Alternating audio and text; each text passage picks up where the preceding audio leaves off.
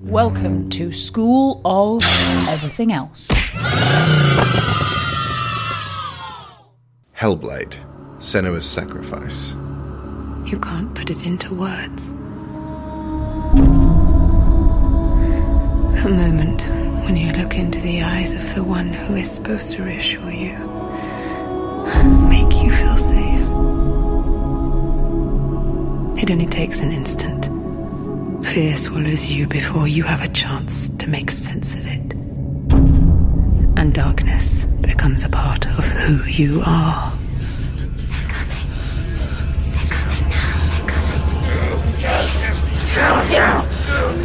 You killed him. Her world changed that day when the Northmen took him from her. Senua knows that there is no going back to how things were. That there is nothing to go back to at all.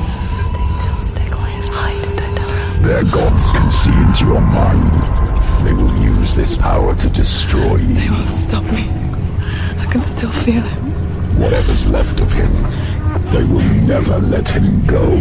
I'm not gonna let him rot here! You're the one rotting here. Leave me alone. You will die here. No! And all your suffering will have been for nothing. This is the fifth game from Ninja Theory, a game development team that specialises in the same kind of performance capture presentation as Naughty Dog with their Uncharted and Last of Us series. So what else have Ninja Theory done? They did Heavenly Sword with Sony. Yeah. They did Enslaved, Journey to the West. On Odyssey to the West. Odyssey to the West, sorry. I get confused with Journey to the West. And they did... DMC Devil May Cry. Devil May Cry. So what's the fourth one? Should I have said the fourth? Disney Infinity. They did Marvel Superheroes and Disney Infinity 3.0. Yeah. It really that's the odd one out. Specifically, they improved Disney Infinity to the point where it was actually a really good game. The volume 3.0 is like they finally got it. This is a really good game. I can't wait to buy all the... Oh, it's already been cancelled. They improved it to the point where Disney threw it off a cliff. Yeah. The first one, just messing around the place, really not fantastic gameplay. The second one, straight up annoying. All the Marvel stuff just doesn't work. Third one, all the Star Wars stuff, really works. Really tight little game. Better for me than the Lego games. And then Disney just shit-canned it, because why carry on? Because the bubble burst on their interest in the mini-me market. What are they called? Toys to Life. Like the Skylanders model. Yeah. Skylanders. Yeah. Skylanders are still going, though, aren't they? I think so. I haven't checked recently. Amiibos are still going. What about the Lego? Lego Dimensions appears to be still going, creating new kits. So really, it was just Disney who just shit the bed and went, we don't have enough money to do this. We are wasting our money. Yes, you do. Basically, from the sounds of it, they were not particularly shrewd when it came to deciding on... This is worth saying, because we're never going to do a show on Disney Infinity, and these guys were tangentially involved, because they made a good game, and Disney overbought Hulks. Splendid. There were so many Hulks out there, and for some reason they seemed to overestimate how many kids wanted Hulks. And there were too many... Interesting, because now they're underestimating how many kids want Hulks. Too many Yondus, too many Ronan the Accusers, and, not enough... Groot to satisfy demand. So, basically just the shelves were filled with toys people didn't want. And... Yeah, the only reason I almost picked up Disney Infinity is because of the Zootopia figures. Of course, yeah, the Nick Wilde and Judy Hopps ones, yeah, some of the last ones. It bugs me that so many of those gorgeous little figures were made, and it's you can play them of a sort. I mean, there's nothing to play them in. You can play them in your toy box. But it feels like from the very beginning that Disney Infinity game should have been you can play any of these guys in any of these games. And, you can't get across here. You can't use... There's no Jedi powers with Jack Sparrow to get across. We'll just switch in a Jedi. It's not that much of a problem. Yeah. Or just be like the various Lego games, just you'd have the actual physical tat to switch the characters out. Yeah. Which I guess is actually just Skylanders, or at least the original Skylanders. Yeah. And that depressed me because I spent a lot of money on those little Disney little guys. They were like little versions of those. Do you remember the animated maquettes or animaquettes to do with originally Clone Wars, and then they just carried on making like gorgeous little stylized Star Wars characters? What were they called? The little Disneybos looked like gorgeous little sturdy plastic versions of them, and I got like all the Force Awakens ones look fantastic. Specifically, and on all the Marvel ones, and so I was like, "Oh, I hope they do a Scarlet Witch." No, they've already cancelled. So, anyway, anything to avoid getting into the seriously fucking heaviness of this game, because. I was going to say, I feel like you're kind of dancing around the direct issue here. We are at the gates of hell at this point, folks. So, like, if you've never played Hellblade, Sharon's going to give you a warning in a second, basically, as to sort of like what direction we're going to be going in. Actually, before we do that, go for it.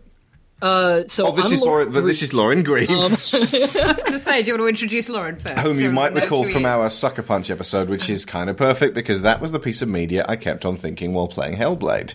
Yeah, it's the last time I remember hearing you break on a podcast. I actually just went back and re-listened to that recently, just after we had talked about it. It still holds up. Speaking of still holds up, segue. The other 3 games from Ninja Theory, though, I feel like we should keep in mind, because like Heavenly Sword and Enslaved are like better than people remember them to be, but they're still not great. And DMC Devil May Cry is actually pretty good from like a hack and slash perspective. And I feel like that's going to be relevant for when we talk about Hellblade's actual gameplay. Yeah. In a little bit.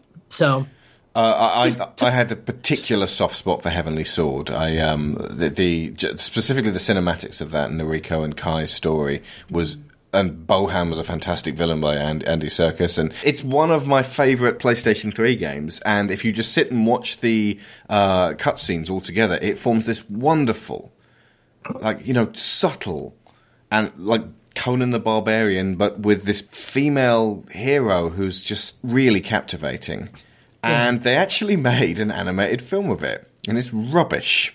It was like I was thinking, oh god, they're making this animated film, and like they've swapped out Andy Serkis for Alfred Molina, and they seem to be changing quite a lot of it. And the animation doesn't look anywhere as good as the game, and it's rubbish, of course. And it's like, you couldn't just have consulted with me and basically like, here's how to make a really good Heavenly Sword movie. You basically just put the cutscenes in. It's so weird. It's like if they made an animated movie of Uncharted and it was rubbish. It's like, well, Uncharted is so cinematic in its style already. Why would you bother making an animated Uncharted and it be feeling really cheap and awful? Yeah, that's very relevant, though, because one of the things I want to talk about later is whether this would work if it was more of just a visual thing. We asked that during To the Moon, and it's totally relevant here, and it doesn't have an easy answer. It doesn't. It's not straightforward at all. Wow. I have a very specific answer for that, which we'll get to. All right, then. Excellent. So, but I do want to mention Devil May DMC real quick, too, before we move on, because like I didn't play Heavenly Sword. I played Enslaved a little bit, but I do know that DMC Devil May Cry is like one of the better like spectacle fighters as far as that's concerned. And it's a little unfortunate because it came out right around the same time as Bayonetta, if I remember right. Yeah. And Bayonetta is the most perfect spectacle fighter, so it kind of like ate DMC's lunch, as it were. And most people didn't like it because... Actually, for some of the reasons they didn't like it, let's go to a much-missed show produced by GameSpot called Feedbackula, presented by Johnny Chiodini, who, by the way, presents Low Batteries, a series on dealing with depression and anxiety issues in video games. Yeah, this is what a lot of the fans thought of DMC. If it was the only game on PS3, if it was the last game about DMC, if it was the only game in the market, I am never buying this piece of shit. It's destroying the legacy of all Devil May Cry games without exception. It destroyed the image of Dante and is destroyed the text and storyline, turning it into lame, silly show of nudity. I hate it! A real DMC fan will never accept this beloved game to go to this disgusting level of insulting and about people who talk about 2013 to hell with you.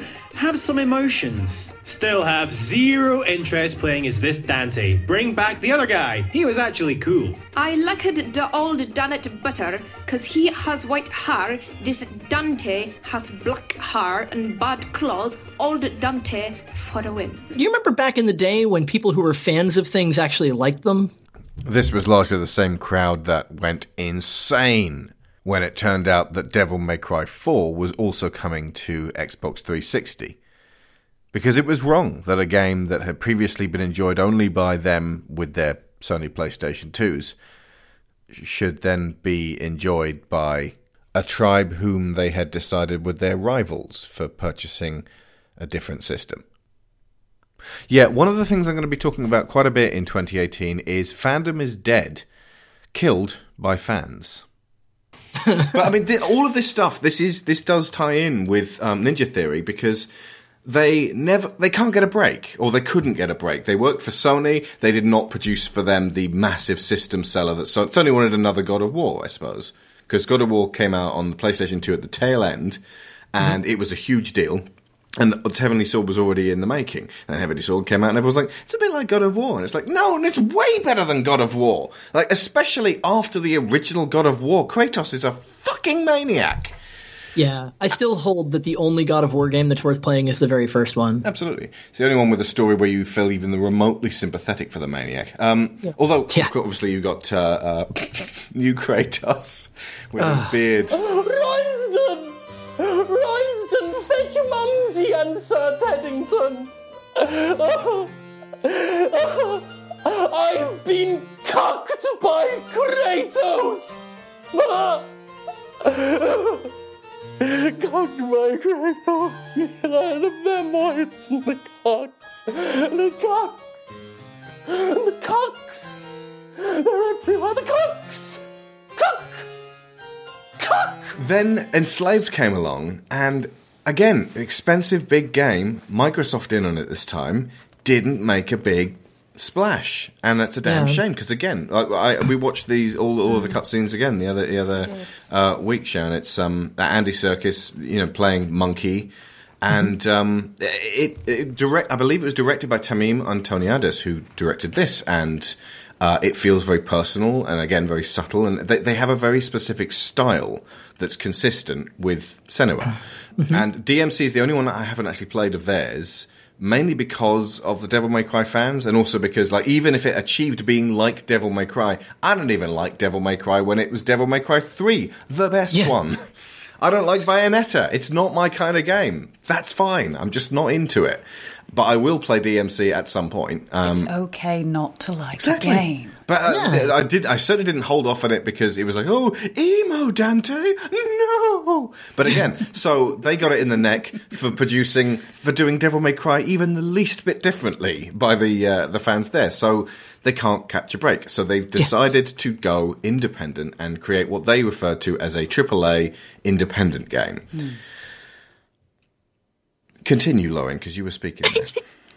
No, I was going to make a snide comment about how dare they actually make a Devil May Cry game that has dynamic motion and pacing, but the other thing is, so Enslaved I know is also real critically well remembered. Yes, even if it wasn't played very extensively, and DMC is generally considered to be a good game by people who actually have valid opinions on such things.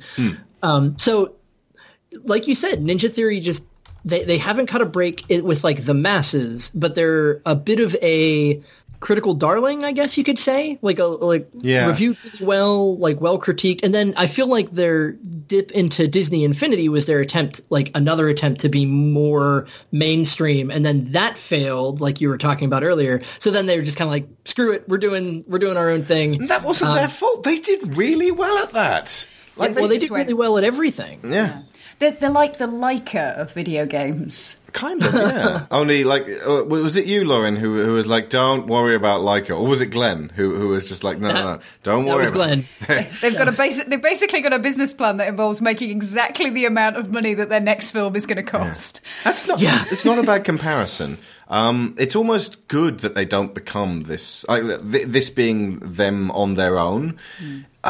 It's almost good that they don't, I really would hate I would hate to see them absorbed by EA and then shat out. If they had real money-making potential, somebody would buy them. Yeah, whatever you do, guys, don't make money. Don't be successful. Just be moderately successful. Well, interestingly, speaking of EA... It helps if your developers can eat.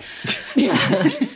One of their earlier games was actually done in combination with EA, and it was like a potential that they were going to be one of those like EA studios, and I'm really glad they didn't. They'd be gone by now, because you know that you know what EA do. They're the Unichronic Arts, to use Jim Sterling again twice in 2 minutes. Exactly. But, well, either that or Hellblade would have had loot boxes in it. And I'm really not sure how that would okay, right, folks. If you had loot boxes in Hellblade, we got to 20 minutes and we mentioned them. What would you find in them? A special crown which makes your voices more helpful. Maybe it would be things to dress up Dillian's head. Oh, nice. Or just like a series of cosmetic changes to Senua's costume so you can make her sexier for you. Or you can pay for goggles that filter out certain of the visions. Nice. and help you with puzzles, like automatic puzzle solvers. Oh my god, that would totally be it, because it would completely defeat the entire purpose of the game. It would be called empathy dampeners, they'd be called. Oh my god. Don't give them ideas! Okay. Not Ninja Theory, obviously, but like EA might be listening. I could actually see Sony, I'm not sure about Microsoft could do this, but Sony could do a trilogy, an HD remastered pack of Heavenly Sword, Enslaved, and DMC, just in a kind of, this is their past great things that they've done. And if you put in Senua's Sacrifice as well, as that part of this massive thing, that then they get obviously a big chunk of that, for if they did their next game. But they'd only really do that if they went with Sony heavily again, and I kind of feel like they shouldn't do that either. Yeah, but I think that these are games that set themselves up for HD remasters anyway. So continue. Yeah, well, they already re-released DMC. Oh yeah, that I knew about. Xbox One. Yeah. But I feel like this is a really good model moving forward. This indie AAA, even though I'm not super sold on that as like the phrase to call them. Yeah, I mean, we stole the AAA equipment on the way out. AAA suggests that there is such a thing as an A game, but if no one will admit culpability to being an A game or even a B game, and what the fuck, everything that Jim Sterling plays is a Z game or lower on the Steam Greenlight stuff. Again, it always boggles my mind. Why do people make that shit, and why do people waste their time playing that shit aside from to go, look at this crap? But by AAA, really, what tends to get meant these days is it's the latest iteration in a franchise that's been running for longer than some of its players have been alive. Yeah. AAA usually it entails somewhat gutless, which this isn't, ergo it kind of can't be AAA. Well, AAA specifically in the game industry means that it has a publisher backing it. And then since the publisher is holding the purse strings, they have some kind of say in what's going to happen for the game, and they give notes and things like that. And I mean, it's kind of like with movies, I'm sure you probably understand or would know examples of that better than me, of movies where like the people who are putting it out give notes back that compromise the film. X-Men Origins : Wolverine. Yeah, there's a good example. Yeah. It's basically the equivalent of a studio movie, isn't it? Yeah. And so publishers, in a lot of ways, have a lot of pull, and they're in it to make money for them and their stakeholders. And does that make Logan a independent AAA movie? Ooh, one where the studio kept the fuck out? Yeah, possibly. In a sense, at least as far as like the in terms of execution, yeah. Obviously, this was in fact backed by Fox, and it wasn't. So what they mean when they say AAA game is that this is the kind of game you could expect if you were given a AAA game. It's just that it's independently produced. Yes. Also, notably, it was released digital only to begin with. That will probably change in the future. It's been successful enough. Which, of course, keeps their costs down. And it was price adjusted to $24.99 in the UK, which is less than half what the average AAA game retails at in boxed form, something like a Call of Duty. So it is attractively and comfortably priced for a more medium-sized game, straight out of the gate. And in this case, it's also specifically published by Ninja Theory, who are also the developers, which is the telltale of an indie game. Of course. As far as like... himself. Yeah. So they funded it, they put it out, they designed it, they did everything. Incidentally, this game released on my birthday this past year. Nice. It was a good birthday present for myself. Excellent. Wow, what a way to spend the day. Jesus Christ. Sobbing. Well, so this is one of those things, Alex. Actually, I feel like I'm way more inured to this kind of media than you are. And when somebody mentioned that you were going to be doing this game, my initial thought was, "Oh God, yeah, I feel like I need to be on there." Go with that impulse. That was very wise, Lorin. Thank you very much for coming on. Seriously, thank you. Okay, Sharon, you had a warning. I did, yes. 25 minutes. Following the longest introduction in the history of School of Everything Else. Okay, so basically a couple of things that I wanted to mention before we got into this proper. The first thing is just a brief discussion of the warning screen at the beginning of this game.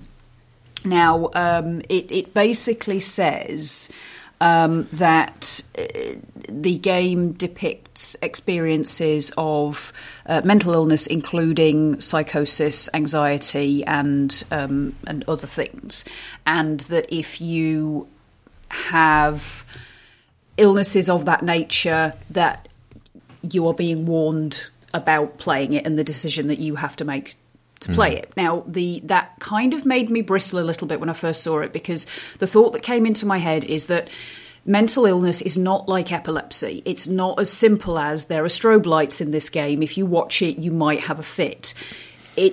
Not everybody is going to know that what they experience is going to be replicated in this. What they understand their mental illness to be. They might not have a formal diagnosis. It might not be as straightforward as, I know this is going to make me feel off, or trigger things, or make me feel uncomfortable, or make me feel worse, or, as was pointed out in what was the name of the chap who did the video we saw tonight? Leonardo da Sici. Okay. I suspect that's a pen name, but yeah, his videos are under the title of Sid Course, and I really, really would recommend watching his subscribed Hellblade. Awesome, gorgeously put together. But one thing that he mentions is the idea that he might have played this and it might have made him feel worse, it might have made him feel better. And there is another topic to be discussed about whether playing certain games can help with mental illness and mental health issues. So the fact that they had a warning just initially made me feel a bit, okay, are you qualified to do this? Are you able to sort of put this across in a way that's going to be safe and that's going to be comfortable? Because ultimately, with this kind of thing, you can't, like, it's not like with a child being being told this film may have sex and violence in it, and you can just watch it before the child sees it and then judge for yourself. Yeah, you literally have to weigh up whether what you're going to experience is going to be worth it, and the only way how is to play it. And that's something that I think, Alex, I don't know if you want to just take over and say what you were going to say about the idea of spoilers. But I mean, a lot of what I'm going to say in the course of this is to do with my own personal experience and how my own mental health issues interacted with how I experienced this game. Okay. I don't think anybody who has any experience of mental health issues, from the mildest to the most severe, could talk about this game without getting very personal. Yeah. And also, it would do a disservice to your viewpoint to not get personal, to only be impersonal and matter-of-fact about it. Yeah, indeed. You could just describe the gameplay mechanics, but they're so integral to what the game is trying to communicate that if you separate them out, it becomes utterly pointless. You might as well not bother playing it. So anyway, we're going to go through the game in order of events, since it is a very linear adventure with only a few choices on what order to tackle various sections. I would suggest for the majority who haven't played this that you start listening with us here and break off at the point where you think, I have to play this, and then rejoin us after you're finished, which should take about 8 to 10 hours over, we would suggest, 4 nights. Yes, don't try to play this all in one go, or even 2. If you don't reach that point, if it sounds like this game that is going to be too arduous for you, and you're just like, you know what, I don't need to play the game, I'll just carry on listening to the end, then we hope we can convey how the game feels accurately and what it does to you mentally, physically, and emotionally, as well as getting to the thematic heart and how well it succeeded with its aims for the three of us. But to do that, we have to get personal about it. We have to compare and contrast it with other things that have done this to us. We have to explain how its content applies to us. Yeah, absolutely. I would say that every single other one of our listeners is here for exactly that. I would say. My apologies, Lord Beefius. Yes. Oh, Lord Beefius was a guy who gave us a 1-star review on iTunes who said, "Mostly the pod is criticism as viewed through the lens of a personal relationship with the films, and is as shallow and devoid of anything noteworthy to set itself apart from the myriad of other pop culture critique shows." If you folks feel like giving us a 5-star review for doing precisely what he hates, which is to talk about how these films affect us personally, we're on iTunes under School of Movies, and always love 5-star reviews. Or, 4-star. I know I can be annoying. I do know that. I hope it's worth it. And if you're not going to play the game, even after listening to the whole conversation, I still recommend looking up a video or two of possibly the gameplay or something, because there's a lot of really good visual, like they put an incredible amount of work into the visual polish of not even just the cutscenes, but also the actual moment-to-moment gameplay that, like, even if you're not going to play it, it's pretty stunning to see, and you kind of owe it to yourself just to see how it's designed, how that art style is, I think. When I was listening to you guys on Year of Steam with Laura, who we really tried to get on the show, but she was too busy, Laura Kate Dale, she wanted to be on, and this game is talking about mental health. Most definitely interests her, and clearly this game had an effect. But I found that while listening to Year of Steam, watching the game itself while I was listening to you guys really brought it to life. It was like a commentary. So if you guys are near YouTube and you want to stick this Hellblade Senua's Sacrifice on while we're talking about it, it might be a great kind of visual, like to give you all the cues to what we're discussing. Yeah, maybe so. I appreciated that there was a trigger warning at the beginning, just because it's like, oh, wow, this game is not exactly what I was thinking going into it, kind of thing, where it's like, oh, it's going to get deep, it's going to get dark. Okay, let's see. Like, even though it, like, I get what you're saying about, like, how are you going to be able to judge whether or not it's going to affect you? I still appreciate a trigger warning like that, just so I know I can brace myself going into it. Absolutely. I absolutely agree that it's right that it was there, but it was just that in that moment, bear in mind at this point, I knew nothing about it. I literally knew nothing about this game other than its title going in, which I'm actually really glad about, because it really let me take it on in a relatively pure form. But it was just that thing, and then one other thing, which I'll talk about in a minute, that just kind of put my hackles up to start with. They were well and truly settled eventually, but it just meant I went in kind of a little bit on edge. A trigger warning specifically says we are aware that what we're doing might mess you up, and that's not necessarily a good thing. Yeah. We saw something else with a trigger warning past couple of days. We saw Bright, which is made by Trigger Warning Entertainment, which itself is kind of the opposite of a trigger warning. What it's making that statement there is, we're going to fuck you up. We're going to do shit like eating babies, and like there's nothing you can do about it, because that's what we're all about. Shock. And that's the opposite, because that's saying we don't have much going, and the only way we can get attention is to do fucked up shit. And the kind of people that respond with derision to the idea of being triggered are severely lacking in empathy. I mean, I have to use a trigger warning in one of my classes because we talk about the experience of rape on a patient's psychology. Like, it's like, look, I don't know any of your backgrounds.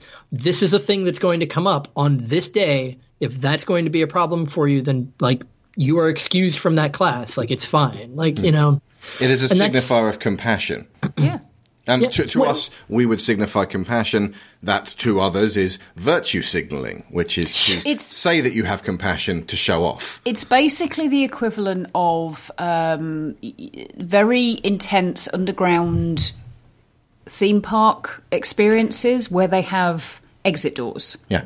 Just before you're about to get into the Doom buggy. intense stuff, they have doors that say, basically, if you think this is going to be too much, you might want to step out here. Yeah, Universal, you might want to put a bench outside your fucking Hogwarts ride, you complete bastards. Indeed. Okay, so because I feel like it's particularly relevant to what we're about to discuss, I just wanted to kind of outline, for anybody who might not know, what my standpoint is as far as mental health issues are concerned. So basically, I am currently training to be a therapeutic counsellor, about 3/4 of the way through a diploma in it, and it effectively, just to sort of tell you what that is, it's like professional emotional support is probably the best way I can describe it simply. It's similar to psychotherapy, but I'm not medically trained, and I read a lot about the things that feed into it, but the responses that I had to this game and to the concepts that are covered within it I'm not trying to put them across here as qualified psychological expertise at all. These are my responses from lived experience. Now, that said, this is a first-person perspective of mental illness, which is mine. It won't match everyone else's. It may not match anyone else's, and that's absolutely fine. Everybody's experience of these things are going to be different. So I've had postnatal depression. I have recurring depression and anxiety, including social anxiety. I sometimes experience dissociation, which is where you lose a sense of the world around you. It's almost like, the best way I can describe it is like when your ears pop, you can't really hear properly. When I experience the kind of dissociation that I do, it's like I can't feel properly. It's like my senses have popped, and things don't feel the way they should, and they don't sound the way they should, and it makes it difficult to sort of feel as though you're in a real space. I also have obsessive compulsive thoughts and behaviours sometimes. And one of the things that this game really made me appreciate is how mental illness is not something that you can divide up neatly into boxes. It's not, you have this disorder and therefore you experience this, and you have this disorder and therefore you experience this. It's more of a sliding scale. So the idea of the intrusion of unwanted imagery and negative internal voices, although I have no personal experience of psychosis, and I've never had visual or auditory hallucinations that actually felt like they were coming from outside me, that idea of unwanted imagery and voices that are in your head telling you to do things was something that I related to very strongly. And as a result, the game evoked a lot of responses in me that it might not evoke in people who haven't had those feelings themselves. Or it might. I mean, the whole point of it is to try and give those feelings and appreciation for those feelings to people who maybe don't experience them. So all the mental illness symptoms that I've experienced in my life, I saw somewhere in this game. And I wanted to make that clear before we get into this. Again, your mileage may vary. Not everybody will have the same feelings or experiences, but that's where I stand on this. And if I could further cement the expertise of those of us on the podcast here, I have a degree in psychology, specializing in abnormal psychology. I myself have dealt with quite a bit of depression, anxiety, panic attacks, intrusive thoughts, suicidal ideation, like the whole nine. And I have actually experienced hallucinations caused by delirium secondary to hyperthermia. A fever high enough to start cooking my brain, essentially. So I am right there with you, Sharon, and just wanted to say that I have a very similar experience. So hopefully the two of us can really add a lot to the conversation. It can see you, but you can feel it. It can see you. It's watching you. So we're going to begin on a small log boat that Senua paddles to the shores of hell itself. Now, because there's very little preamble. You have to pick up everything as you go. I was under the impression that Senua was from Norse culture to begin with.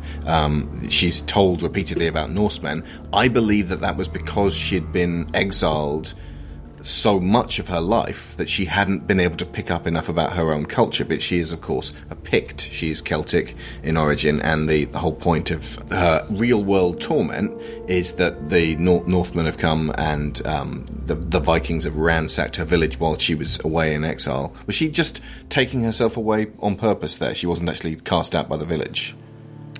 I think she was sent away by her father. Right, okay. So that specific...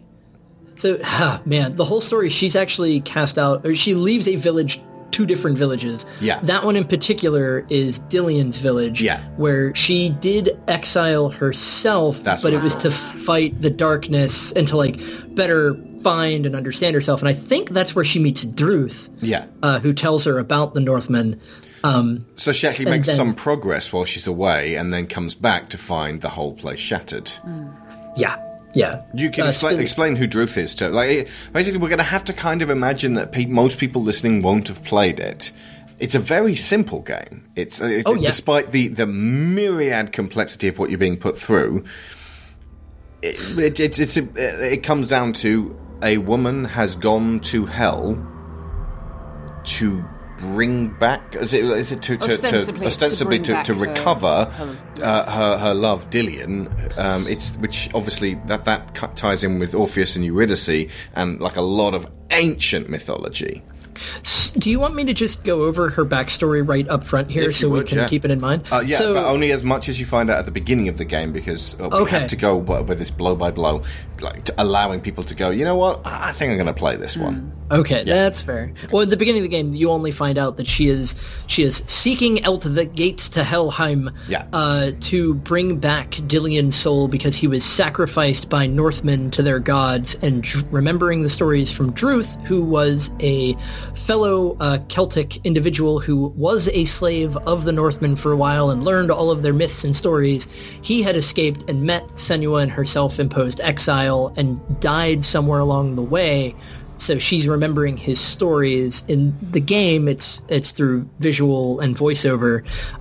So she, from the stories from Druth, think that she has to carry Dillion's head, the seat of his soul, into Helheim and basically ask/fight Hela for Dillion's soul to be released from the Northmen's hell, so he can go to the Celtic hell. Yeah, I think that's kind of important. It's not that she specifically wants to bring him back to life, it's that she wants to free him so that he can go on. Yeah, so that he won't be in eternal bonds. Exactly.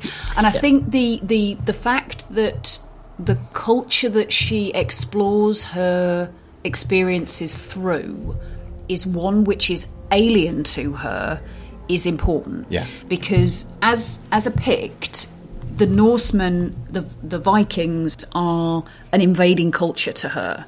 This is not her people. This is not her faith. And I think that kind of reflects the fact that the imagery in her visions and what she experiences are they are intrusive and threatening, and they're meant to be. And there's a discrepancy between that sort of vision of faith and the gods, which I think would have been slightly softened if it was her own culture, what she'd grown up with, what was natural to her. Strictly speaking, she doesn't seem to exhibit any particularly strong faith of herself, which is very pertinent considering her father is the lead druid in the village. He's the one that the others look to for their religious direction. Did I misread that? Or was he's effectively the priest for the village. Right. Well, the shame. Yeah. His name's Zin Bell, if you're interested. That's the one. Yeah. So I suspect that we're going to come back to talk about this a little bit later. But as a quick aside, I read fairly recently an evolutionary biology text talking about the use of different psychological disorders in like ancient man. Mm-hmm. And the suggested kind of evolutionary use for psychosis specifically is in the religious part of like ancient man. And I find it curious that, well, not curious, but I find it like very well put that Senua is the daughter of Zinbel and Galena, who are they were the religious like leaders of their little village, and Galena also had psychoses, but she was kind of at peace with it. Okay, it feels like you're jumping ahead because you definitely don't find that out early, do you? You don't find that out early. You don't really find that out at all. Like, but it is very relevant information for later. Oh well, a lot of what happens to her. But I just wanted to specifically say that the fact that they are probably a family that goes back generations as being this religious family, like these religious leaders in their village, and this psychosis runs through them is interesting. It makes me think that they really did their homework, like even more so than other things in the game. Well, there is definitely that sense of overlap between psychosis and faith, specifically in the delusional element of psychosis. And on that note, by the way, now would probably be a good time just to go over the difference between psychotic and psychopathic, which are terms which are too frequently used interchangeably, and they're not. Yep. So psychosis, which is what this game primarily explores, along with other mental disorders and mental illness, is a severe discrepancy between what the person perceives and what objective reality is. And it can manifest itself as hallucinations, whether that be visual or auditory, or smells. And there's also a delusional aspect of it where sometimes people can become convinced that certain things are true, even if they're not, even if they have evidence to the contrary. And that is something that becomes important to the gameplay as well, because there's a tendency to look for patterns which aren't there. This links in with obsessive compulsive disorder, which is kind of absolutely. a light this version is what of I that. mean. This is exactly what I mean about the I've got to scale. turn the light on and off 18 times before I leave the room, otherwise I might die if that... Absolutely. That and kind the of intrusive thoughts that lie specificity behind of belief, that. Yeah, absolutely. And conspiracy theorists, interestingly enough. But anyway, that's that's a story for another podcast. Well, you can actually go into it a little bit, actually, how they all obsess over patterns that they perceive. Yeah, I'm not trying to suggest that all conspiracy theorists are psychotics, but the point is that it is a natural human tendency. It exists in every single human being's brain. It's what enables us as newborn babies to look at a human face and pick out the pattern that says that is a human face and I should probably stick close to that. It's a survival mechanism. But in some people it becomes distorted and overactive and exacerbated, and gets to the point where it causes difficulty and it makes it hard for you to interact with the real world. So that's psychosis, and if you are described as psychotic, that's because, that's the experience of psychosis. Psychopathy, which is somebody who is described as psychopathic, is a completely different thing. It involves a disorder which means that your empathy is very severely reduced. And the difference between that and sociopathy? Sociopathy and psychopathy, Lorin, back me up on this, but I believe they're pretty much interchangeable these days. Yeah, psychopathy and sociopathy are interchangeable in pretty much every circumstance. Yeah, it generally, sociopathy used to be used as sort of a more minor form, but I think they are effectively the same thing.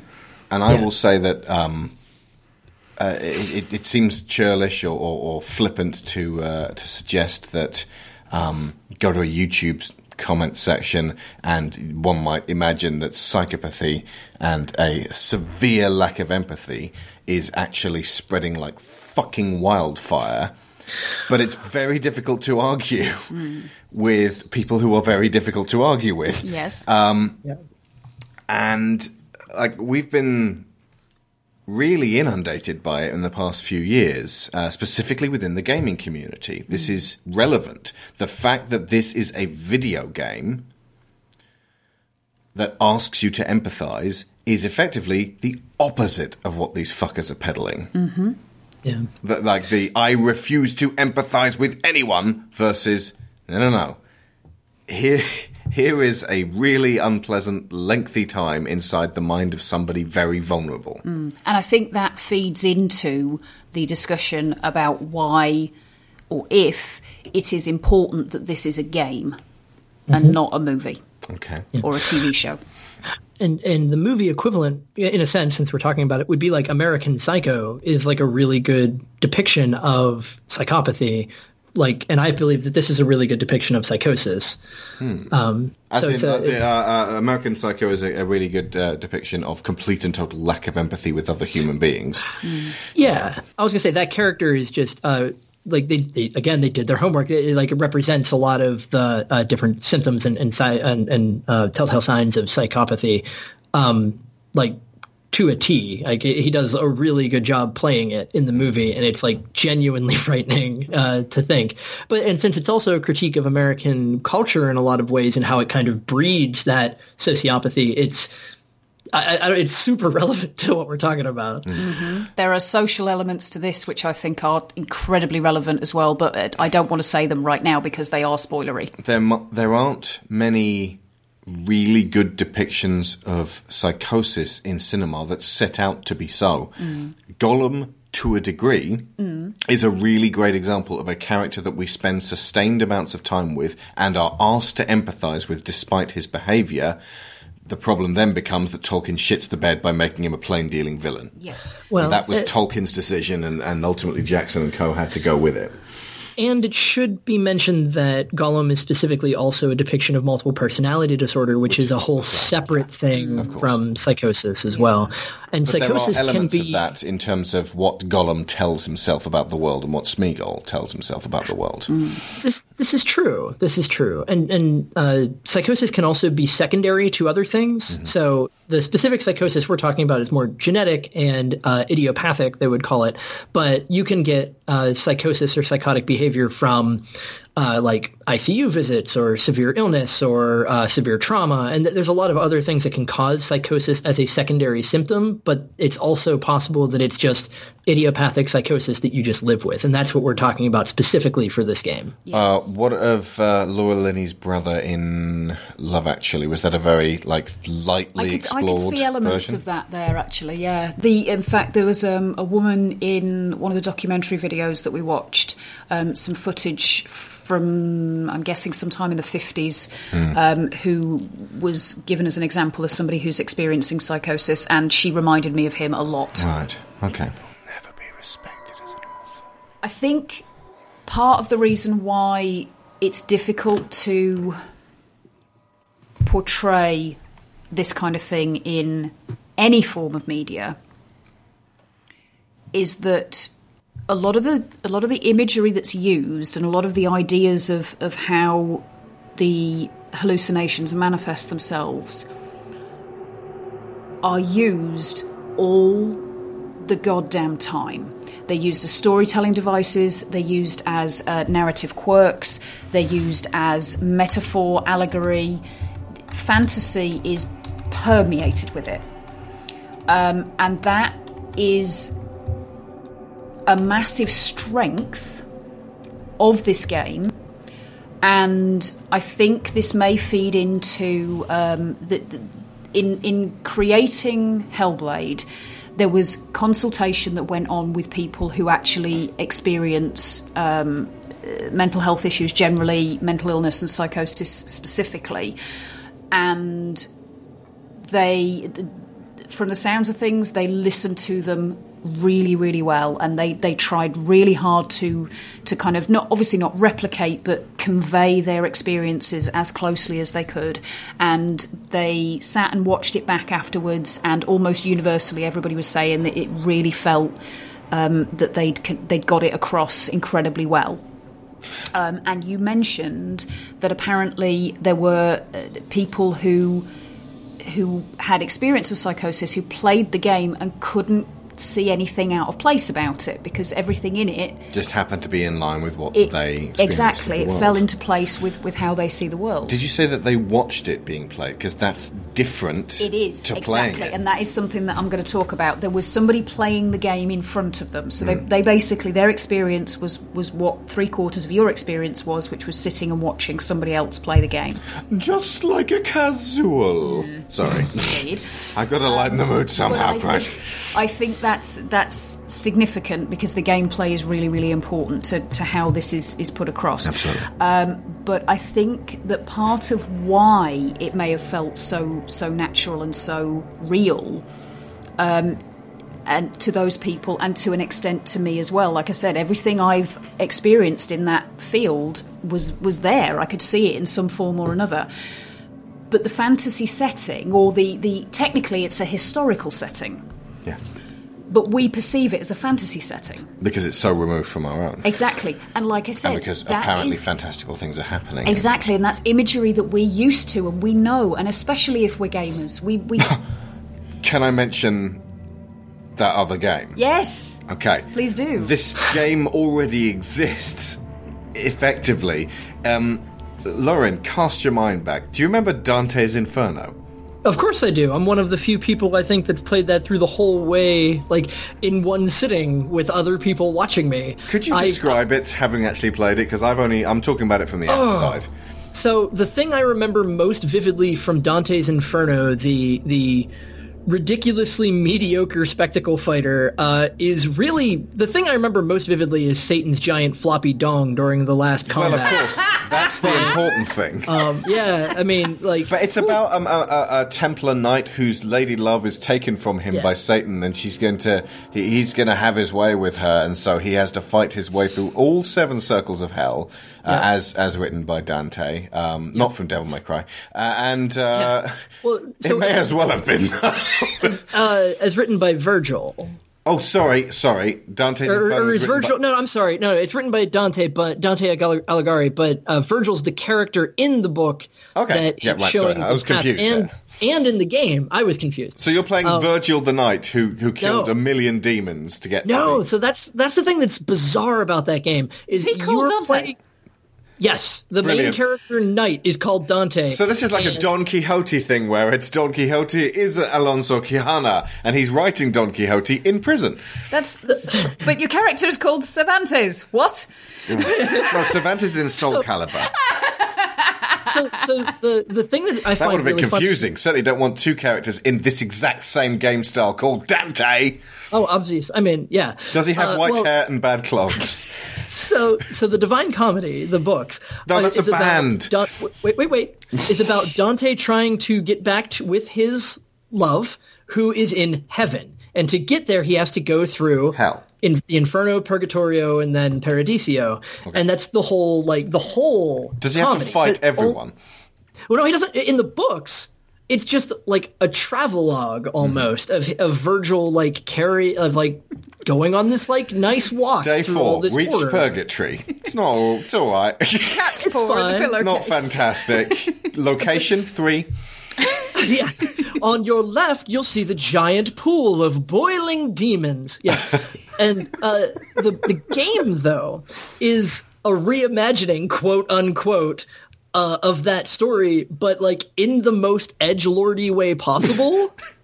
I mean, Dante in the game isn't a well-read, intellectual. He's this, super swole Knight Templar who did bad things and sewed a cross into his chest that is permanently red with his blood. Oh. And the first thing you do is you fight Death, and you kill Death and take his scythe, because that's super awesome edgelordy bullshit. Was this the one which EA... It is, of course, EA, folks. How could it not be EA? Was this the one where EA sacrificed a goat as part of the PR? Or was that God of War 3? So... The PR for Dante's Inferno is kind of... Sharon's laughing because I'm thinking that... Because the whole saying sacrificed a goat sounds like a fun little exaggeration. They fucking did. Are you serious? No, I don't think they sacrificed it. But they staged the sacrificing of a goat. And every journalist got a bit of goat. Well, that's the thing is I wouldn't have been surprised if that was the case because Dante's Inferno is legendary for the PR. Oh, no. So, yeah, I remember the PR now. Didn't they send every journalist a check for $100 and it's will you commit the sin of avarice and take this $100 and say our game is good, or will you not cash it? I think it was even more blunt than that, and it was $666. Oh my goodness me. But, so other outlets like The Escapist and Polygon, I think, they got sent a box, a wooden crate that constantly played, I'm pretty sure it was Rick Astley, until you smashed it with a hammer. And that was Wrath, I'm assuming. And on the inside, there was like this thing saying, oh, you've given in to the sin of wrath. And they did another one at EA or E3 that was like, basically go perform sexual assault on the booth babes and get pictures of it. And they did that. I remember. Oh my Folks, God. This was when me and Tony and Paul were starting out on Digital Cowboys, and we were just filled with disgust at the time. Yeah. And the game is like actually somewhat playable. Like, it's not too bad. It's like a nice 6, 7 out of 10. The checks were for $200, by the way. Were they? Each check was mailed in wooden boxes decorated with twin wooden skeletons and the words Dante's Inferno.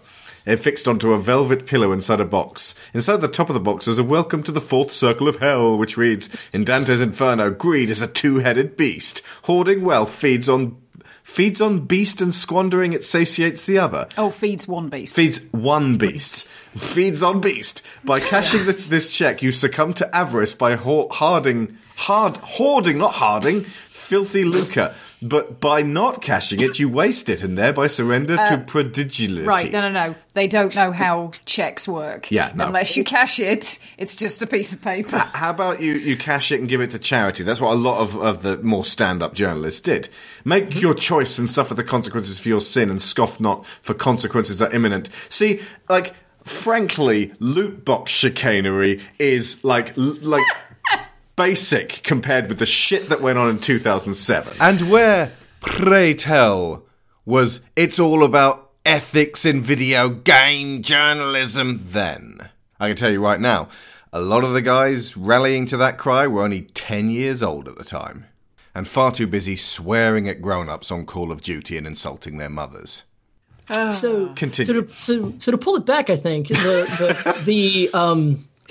my point was that this was Senua's Sacrifice done really badly. Yeah, I was going to say this would be like what Senua's Sacrifice. I was going to say this would be what Senua's Sacrifice was if EA had published it, and had like compromised. Thank God, it Ninja Theory got away. Ninja Theory just go not like this, not like this. Sorry for that horrible diversion, folks, but I just wanted to kind of like highlight the differences in approach within the same industry. We've come a long way, baby. Not really, though. So, you got dangerously close to something that I want to bring up about Hellblade, though, which is great.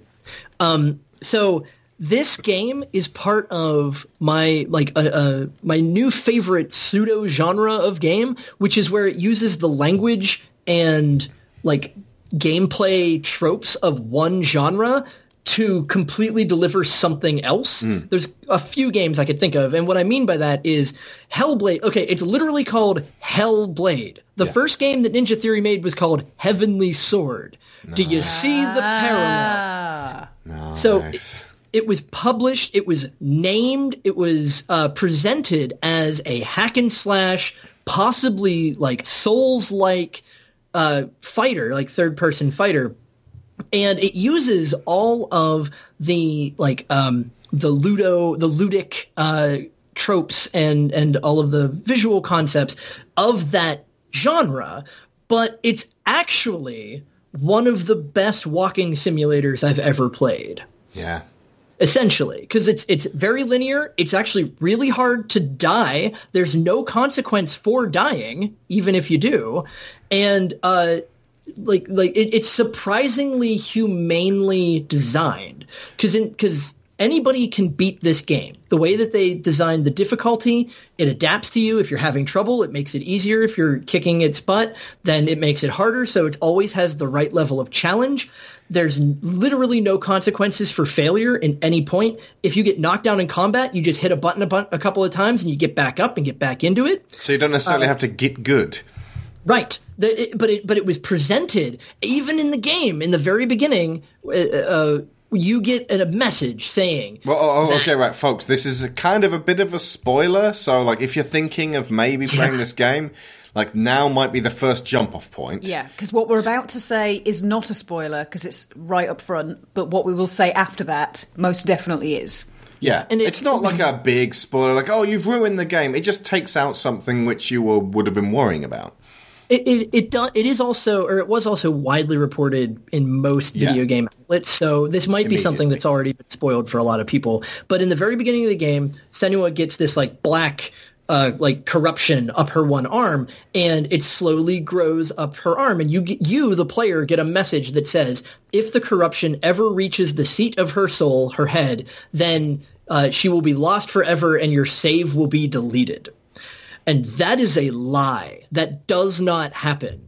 It will never and cannot happen in the game. So it's presenting this situation where it looks like this tough as nails fighter, and it's none of those things at all. And for me, it fits so well in that concept of like Gone Home used all of the ludic tropes of first-person horror titles.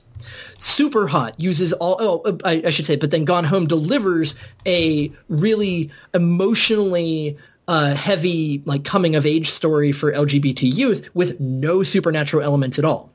And then Super Hot delivers a really kind of deep meta narrative about like what it kind of means for like to be a person, like what consciousness is, and how like the mind is software and the meat is just the hardware of the body. And it's delivered in all of the ludic language of a shooter, but it's actually a puzzle game. And it's just, I love this kind of, this modern take of using well-worn genre tropes of certain games to then deliver a completely different experience. And I think Hellblade is one of the absolute best examples of that. Would we say Undertale also fits that bill?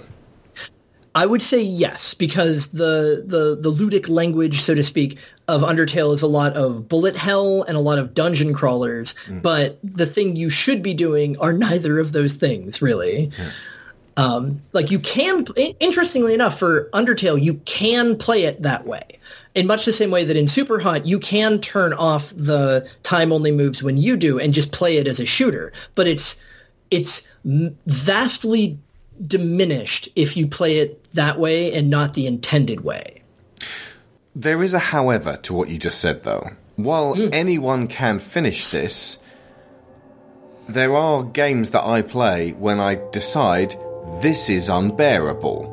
And as it got to the middle end, when we were just like plowing, just like pushing and pushing and pushing against the combat, we started to get to that point where we were dying more often than not. And it was like we'd beat 3 guys and then die. And then we'd beat 2 guys and then die. And then we'd die on the first guy. And it was like, we're getting worse and worse and worse at this. We're going to have to put it down. And ultimately that can end the game sometimes. There are Biohazard. I will never find out what happens much past the first or act and a half of that game, because I got into the chainsaw fight with that guy and I was just hammering at it for an hour, and it was like, no matter which way I approach this, I watched Let's Plays, this game is not going to let me beat this guy.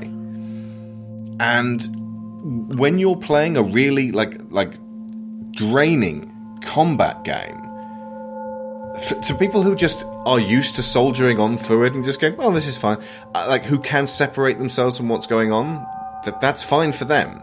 But for me, I start to wonder if it's worth it at all. And there were many times while playing this that I thought, if this was not a commissioned show, and it is, but if this was not a commissioned show, I wonder how much I'd continue with this. Yeah. I think a lot of where that comes from for me, because there were moments when I had similar feelings, I think they were fewer and further between, simply because I engaged so much with the puzzle aspects of the game.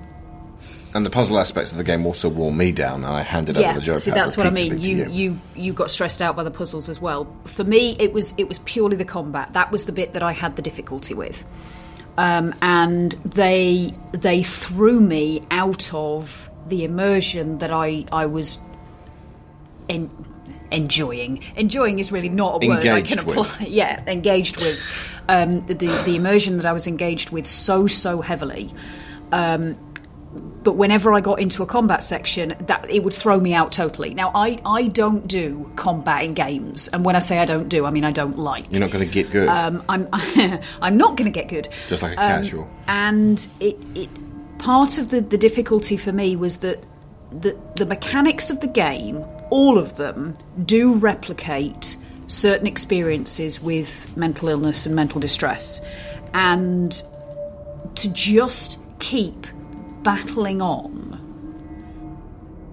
was so antithetical to my experiences of mental illness, particularly my depressive episodes and my anxiety attacks. When I was younger, I used to fight, and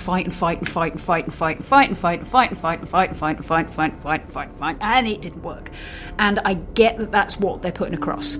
The problem is that I've already done all of that, and I now know that that is not the way to get through these. That in actual fact, a lot of the time, I need to be able to outthink it or work around it or just lie down and wait for it to pass. And the fact that I did not have any of those options available to me threw me out of the game, because it felt like I've done this, I've worked this out, and it doesn't feel right that you're making me go through it and over again.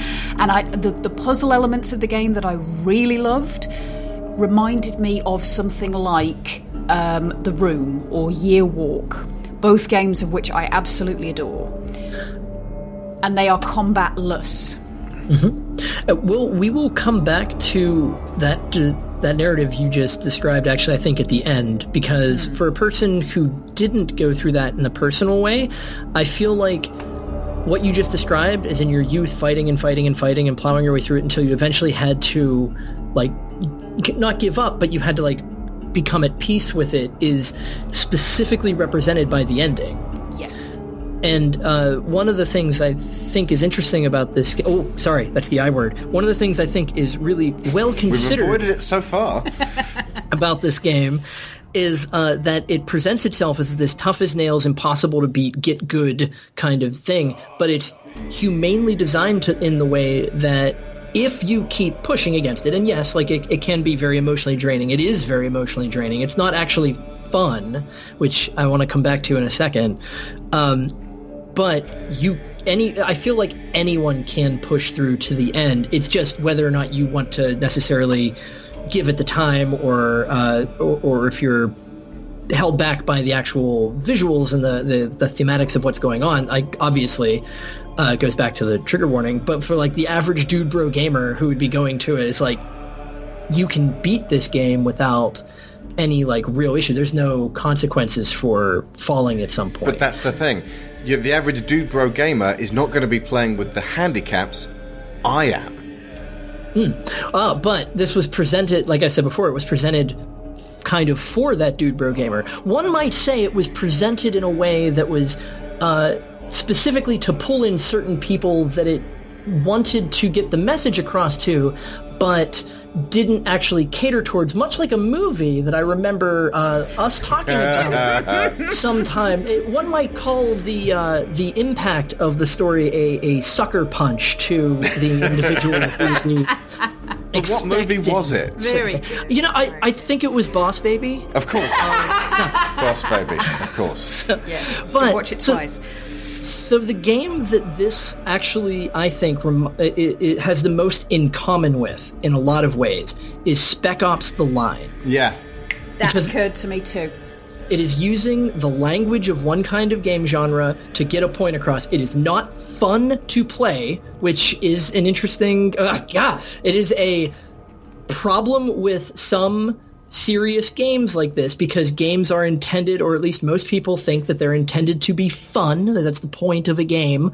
But these games that have something else going on, they have a point, they have a theme, they have a narrative, they have something that they're trying to get across that is not itself fun, they then become not fun games to play. There's other things to hook onto in all games that are doing a competent job like this, but aren't trying to be fun. It requires work from you to throw out the right hooks. Now, the problem was when I was getting worn down was that those hooks, that the ropes attached to those hooks were becoming frayed.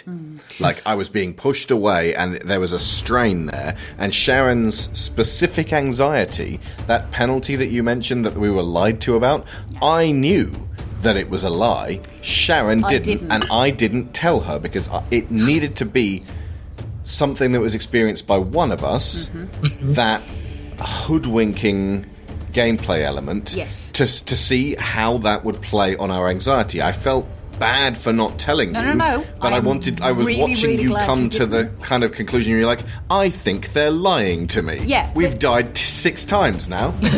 Here's the thing. And this again, this was one of the reasons why, and you're absolutely right, this is not a fun game. This is not an enjoyable game. Even as I was playing it, I was thinking, this is going to be a game that I enjoy looking back on and analysing and talking about way more than I enjoy actually going through the experience of playing it. You love having had played it, you don't love I don't love playing it. Precisely. Yeah. It's not a game I ever intend to play again. I was going to say, so while playing this game, I had moments of what in game design we call fiero, which is a catharsis of tension. And it was usually after like banging my head up against some combat over and over again. And then as Senua's focus goes up and I just kind of push forward, I found myself actually like yelling as I was playing this game, like pushing through these enemies and nailing the ripostes and things to in a way that I felt very like cathartic, but afterwards was exhausted. Yes. So again, even those moments of fiero, of catharsis, they're not strictly fun. No. They're relieving, but they're exhausting. They're relieving in the sense that it's stopped. There's you don't get that usual thing that you get from a game, which is you complete a task and you get that little burst of well done.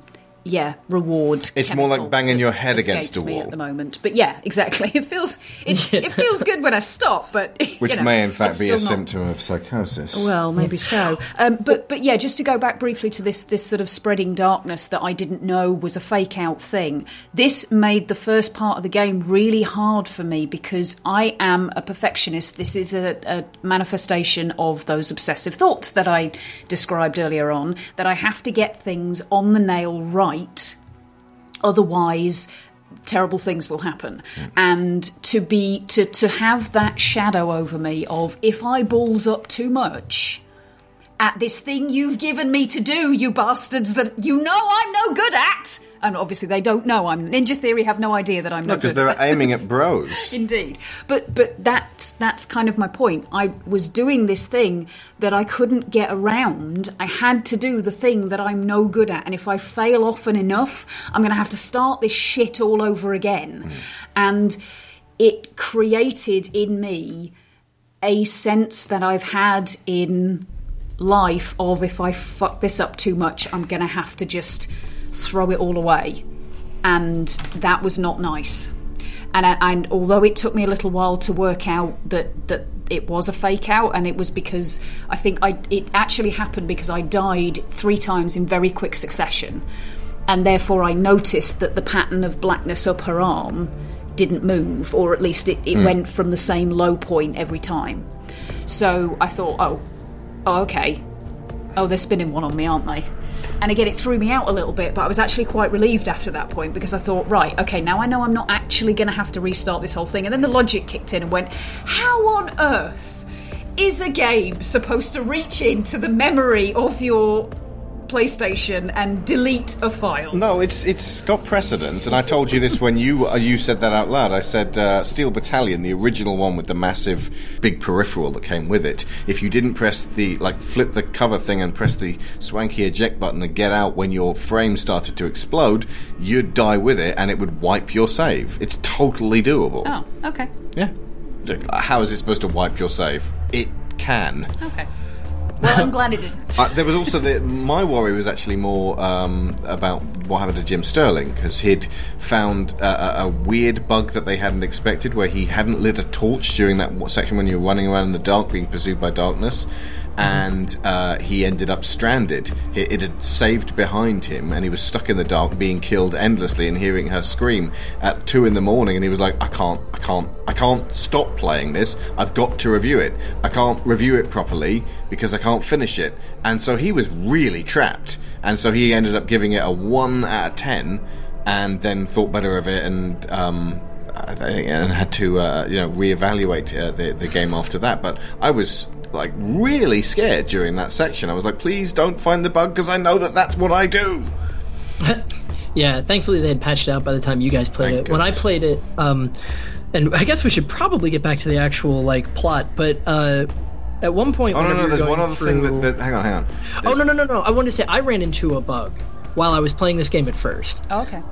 Whenever you're going against the fire, in the fire area, you at one point have to run through a maze to find the runes, while this nebulous fire monster is chasing you. Yep. Oh, I hated that bit. Oh, was that? No, that was later when you're running around and ducking under the beams. Yeah. That was horrible. I ran into a couple of weird clipping issues and some serious problems, and that stuck on some scenery. Yeah, that area took. Well, when I got the closest to beating it at first, one of the runes just wouldn't work. It didn't. I found it, I looked at it, I focused on it, it did the thing, but it didn't disappear from the door. And so I was like, I need to come back to this. And when I came back a week later, they had patched it, and it worked. And so man, do I know that frustration. That is the part of the game that I got the closest to being I'm done. There's something wrong here, and I cannot do this. And I think that's the run-up to Cert, because Cert's an actual fight. That's when the mechanics of the game aren't working. When they are working, and I'm just bad at it, if I'm dying in combat, or I can't find the thing, I can't find the way through the puzzle, there's you fucked up, do it again, you fucked up, do it again, you fucked up, do it again. That's kind of how games that where you die and keep coming back affect me. It's flicking me on the nuts, it's smacking me in the face and saying, keep going, do it again. And because you're playing as Senua, but you're kind of slightly detached from her, I was empathizing and going, oh, okay, so you got to find these patterns in the world so that you can make sense of it and move on. I get that. And then now do it again. And it's yeah, okay, I get that. Now do it again. I get it. And I get the combat. I get that too. It's just really boring and laborious now.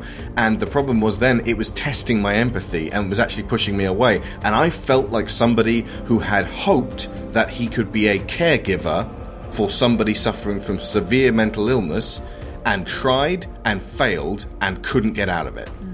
That's what this game made me feel like the most. It wasn't that I didn't feel the empathy. I felt it, but then the getting stuck on that, do it again, and knowing that it was just repetition of the mechanics effectively to spin out the game so that it wasn't too short. There was a certain push-pull of that.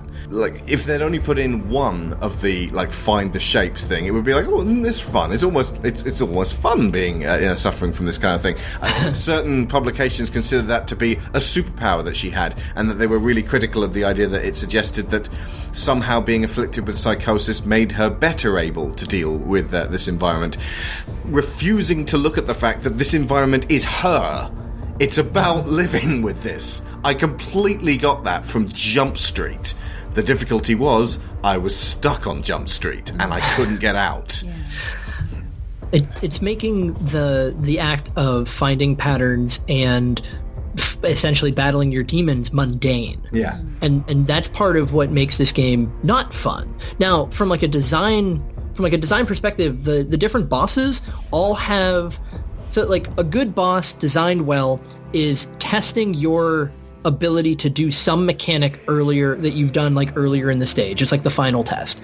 And each of these bosses are really good for that, although maybe not Hela at the end, but Cert and Velraven and Garmir, Garmir, the wolf. I think those are the 3 bosses that you fight before Hela. They're all... It's Fenrir, isn't it? It's Fenrir, yeah. Granmyr is the mirror. It's Garmyr, which is Hela's wolf.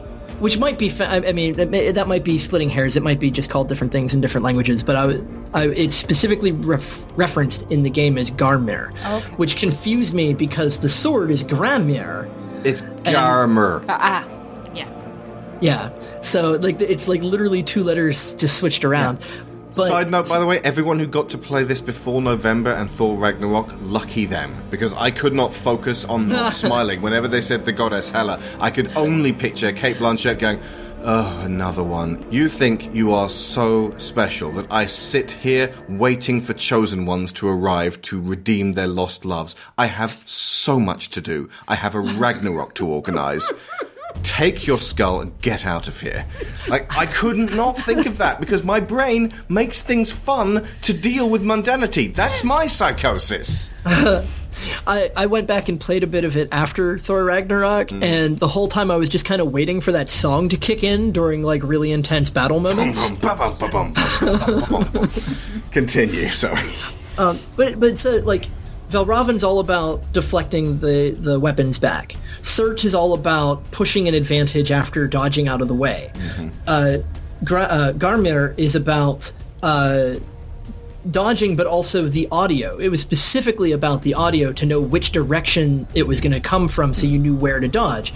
And each of those is just so well done from a ludic perspective. Like, the people who made this knew what they were doing. I mean, look at those other games that we spent the first 20 minutes talking about. DMC, Heavenly Sword. They know how to make a third-person fighter. They did this specifically for that purpose of driving home that mundanity. Yeah. And I think it's best exemplified in the very end. You fight... I think you have to fight like 6 Valravans and 4 Surts and Garmyr again to just drive home the point of, like, these were bosses, now they're just things that you have to fight in this final run-up, and, BT dubs, they're all just in Senua's mind. Like, it's really just driving that point home. And I think at that point it needed to be blunt, which, again, we'll probably get to, but, oh, man. I also particularly loved Valravan. It was, like, my favorite part of the game. Me too! I loved this design, and the cattle skull thing is a genuinely creepy, like, ancient piece of arcana that gets straight. Like, there's something in our DNA that tells us to fear that image. Yeah. Of the wispy scarecrow, like, sort of standing out on the heath with that face. Yeah. And the sudden realisation that if you look this way, it's this, and if you look that way, it's that, and you can't always see where the change is, and that's kind of the point. And, that whole that whole section I loved so much. That looking for the patterns in the chaos, because that's how I deal. Yeah.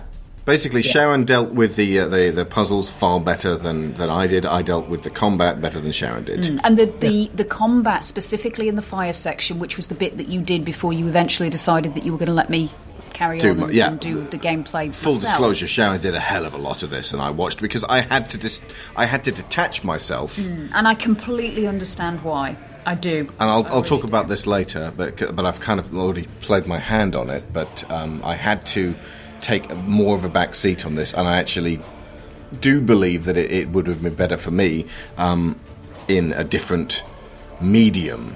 In the same way that I said of To the Moon. The whole, like, find the hidden object thing in To the Moon thing was like, oh, that's good, and then you did it 12 more times, and it's like, yeah, I get that, and the whole point is to get into the mindset of being, I get it.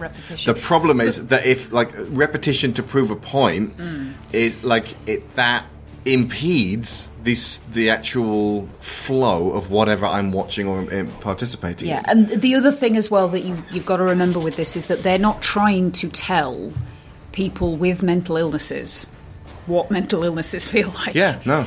They're trying to communicate them to people who don't have those Which makes it that much more valuable. It does. It makes them incredibly valuable, but it also makes them incredibly hard to play when you do have those experiences, because it can feel a little bit too real sometimes.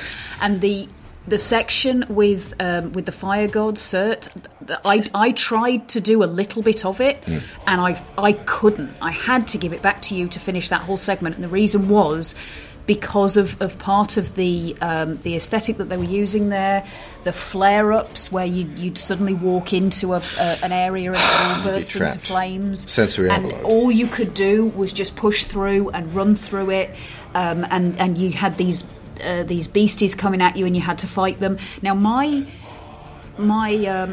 survival instinct is actually not fight or flight, it's freeze. When I'm in a situation where I feel under threat, my instinct is stop, drop, look around. You need to make a decision about this. I can't do... If I'm being pushed into making a choice between fight or flight, I get torn between the two and I panic. Inaction, which is not fantastic in a burning room. Absolutely, and that's why I had to give it to you. I could not have got through that section. Effectively, I had to grab you by the hand and run you through the burning room. It. Yeah, exactly. Which, I will say it, is something that you have metaphorically done for me numerous times in our relationship. So it was very apt. Another thing that, I think one of the most awful but kind of hilarious things about this game was those moments where, was it Fury? What's the point that you made, Lorin, when you finished something and gone, it's called Fiero. Fiero, okay. Well, whenever you got that Fiero, it was usually accompanied with, ding, you got a trophy for that. Oh, yeah! How do you cheapen this game? God. Well, for a start, have great big fat trophies awarded. How about just you get one big trophy when you finish the game? Or maybe, a clever mechanic that means you get the trophies, but they don't tell you about it. Yeah. That made everything seem cheap. That gamified the whole proceeding. So every time they tried to make a serious emotional point, it finished with, you are redeemed. I'm pretty sure there's somebody screaming at us right now that you can turn off notifications for trophies. I'm sure you can, but the point is at the beginning of the game they should have said, do you want to turn off notification for trophies? Because it's going to be a bit crap. We recommend you turn off notification of trophies. So that's really interesting. But I left it in there because I needed some fun. Well, that's an interesting comparison, because I played this on Steam, and the trophies on Steam are way less. There's not really a sound. It's just a little notification pops up and you just ignore it. And they could have done 2 trophies, because there are collectibles in this game technically. Oh yeah, of course. Yeah, and so this is the thing. So we've already talked for a long time about this game very holistically, and I don't think working through it set by set is really going to help, but we should probably just mention what the plot is real fast. Can we mention the fact that there's voices, because it's a huge part of the game. Yeah. So if you want to do the plot, and then we'll talk about the voices, because we've held off on them, and it's basically like saying, oh yeah, you can jump in a Mario game. I wanted to include that in the aesthetics more than the mechanics, although there are elements of it in the mechanics. But yeah, I think we're past the point now where anybody who is sensitive to spoilers has jumped ship. Yeah. So we're past the point of no return, as the Phantom of the Opera would say. Indeed. And that blending of aesthetics and mechanics, I believe, is one of the biggest strengths of this game. But anyway, to go through the plot very quickly. Senua, picked warrior, family died, Dillion died, takes head to go to Helheim, like we said before. Upon reaching the gates of Helheim, finds that she cannot open them until she has defeated the fire giant Cert and the master of illusion Velraven. Once defeating both of those, Cert, of course, being a lot of puzzles involving fire, as previously mentioned, and Velraven being a lot of really amazing visual illusion puzzles where you'll walk past a tree and then you'll see Velraven, you'll walk past another tree and it'll just be like a scarecrow. It's amazing. I love it. So you get through into that gate, cross the bridge to Helheim, where you are attacked by Hela and get defeated. Your sword is shattered. You survive the encounter, but only just, and you follow visions of Druth and a man-shaped light that runs towards a tree that she believes is Dillion showing her the path. Upon getting to the tree, you go through these series of challenges to obtain Gramir, the sword powerful enough to slay the gods. Not to be confused with Gamir. Gamir, not to be confused with Gamir, the next boss you fight. You eventually go back to the mountain that is Helheim and descend into it, actually to get Dillian's head because it falls down. That's where you face Garmir, which is also the representation of the darkness, which is a specific voice that she hears throughout the whole game. That I want to mention right now is voiced by the same voice actor who does her father. That'll come back. Oh, yes, that's significant. Yeah.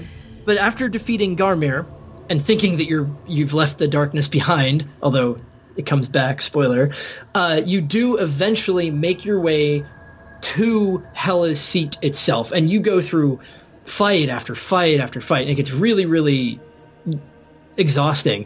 The final run-up to Hela is a series of combat arenas where she keeps pushing you back and you just have to keep pushing through until eventually you fight around her and it spawns endless enemies until you are defeated. There's no way to actually not die in that final Legion encounter. What if you got good?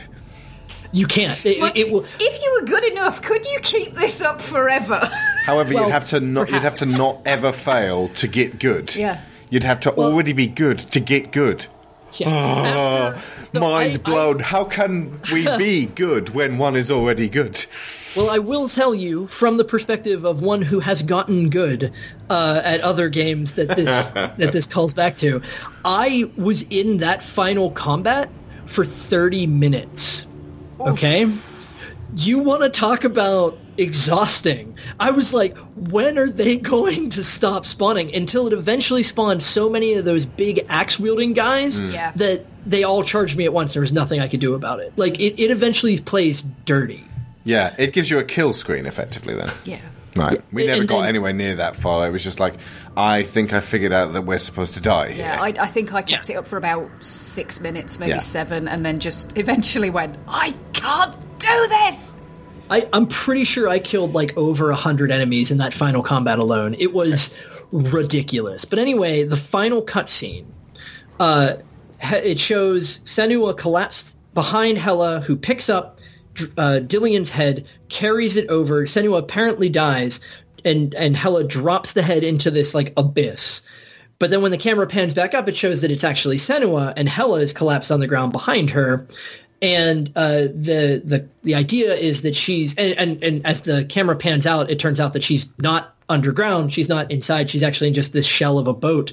And it shows that she's kind of like freed herself of the darkness's influence and freed herself from this guilt that she had for Dillian's death, and is able to finally accept the voices. She calls them the Furies, not as a curse, but like as just this part of who she is, and this I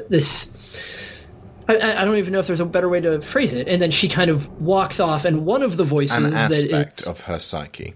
Or in fact, multiple aspects of her psyche.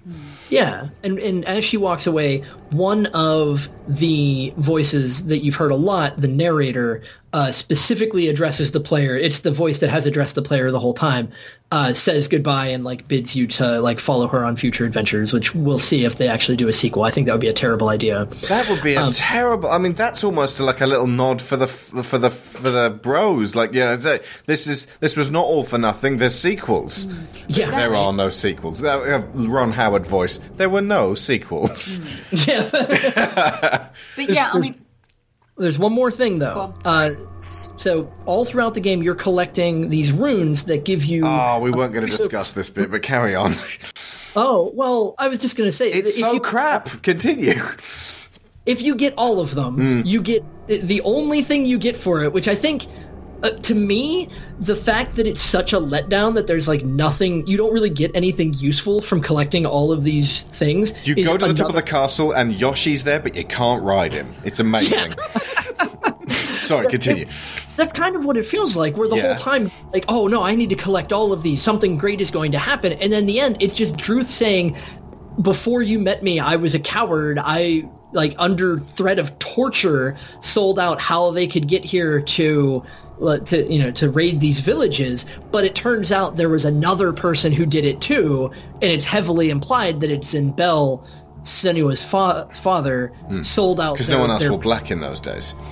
Yeah, well, it's specifically because the Druth that she's talking to is like just really another voice, and that it's like knows and is well aware of who Senua's father is, and it's this clearly significant point saying your father was the one that sold out everyone, which for me felt like a step backwards narrative wise. It is like as Sharon said. Well, the way I saw it part of the way her father is woven into this story, because that little plot rundown that you've just done brilliantly, Lorin, thank you for that.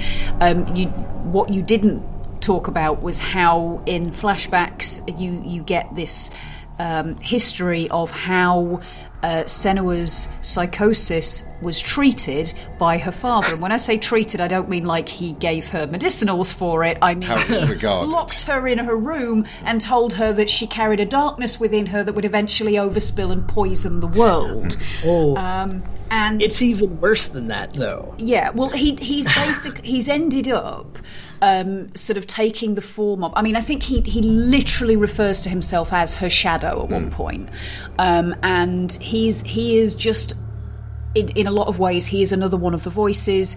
He is literally her internalised critical parent. He's the one who is constantly coming forward and saying, you can't do this, it's all going to go to shit, everything you are is worthless, Dillian didn't really love you, it's all...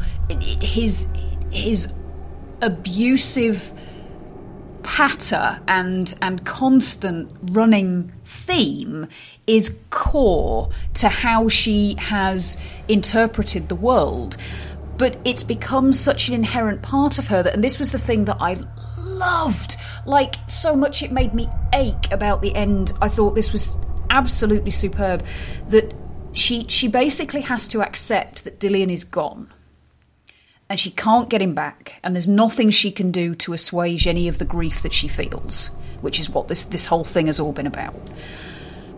And she has to accept the idea that if her darkness, inverted commas, is not real, in the sense that it's not really an evil thing that sits within her and will poison everybody, if it's just the product of the lies that she was told by her father to control her and to cover up the horrendous things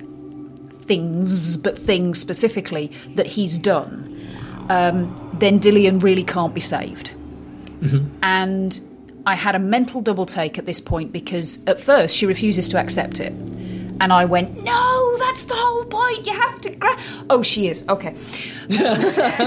Because then she starts off by sort of having this furious response of, no, it's real, it is, and I can save him. And then she kind of turns a corner and accepts it. And when she just gets up and walks away at the end, for me, it was like this wonderful outbreath of, it doesn't need something magical to happen. She doesn't need to defeat... You don't fight Hela and have a fantastic scene of, wow, I am the toughest human in the world because I defeated the goddess of death. No, all she has to do is accept what is and who she is, and be okay with that and walk off into the rest of her life, whatever that will be. And I loved it.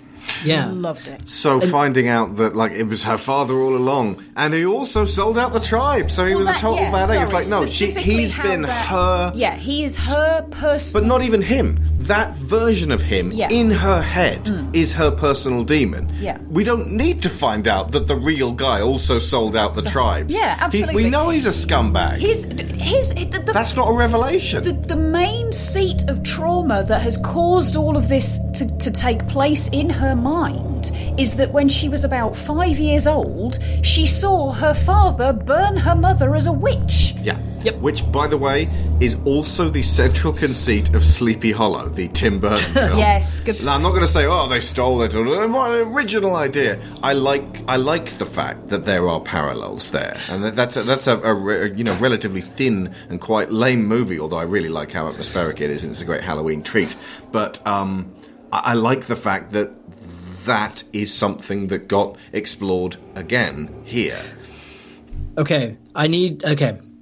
So I need to respond to this, but I need to tell a little story about me and how this affected me. Okay, if you don't mind, we do not mind. That's what a quick tangent.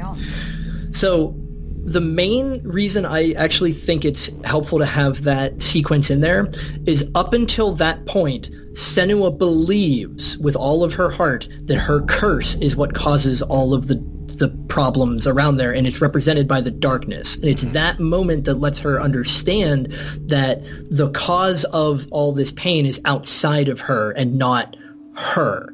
And so we talked earlier about how we came to this with our own baggage and how that reflects our experience. So growing up, my grandfather was one of the most selfish, horrible people that I've ever heard stories of. I never actually met the guy.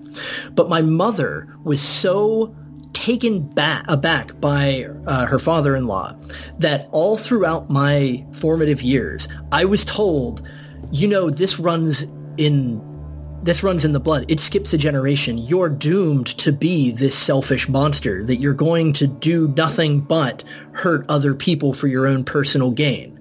And that is all I grew up with. I've been to the point where I internalized that anything that went wrong was somehow my fault, somehow related back to that.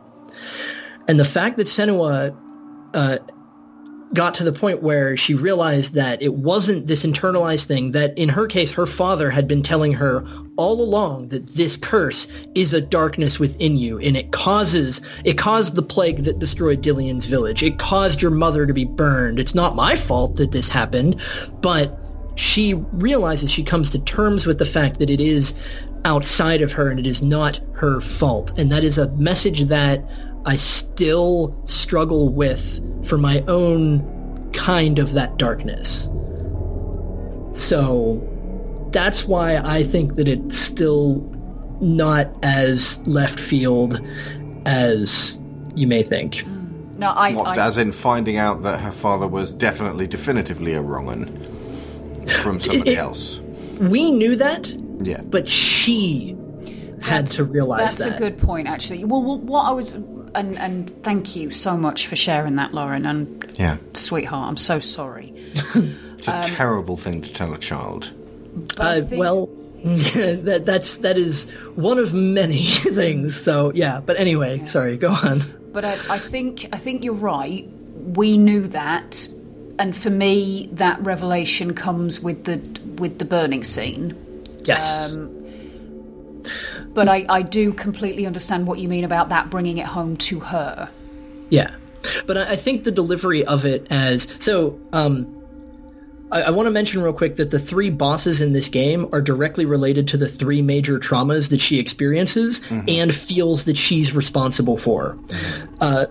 She witnesses her mother get burned alive at age 5, and her father says, "This is your fault. So this is the curse." Okay. No, yeah, that's cert. And your mother had this curse. You have this curse. This is within you. This is your fault.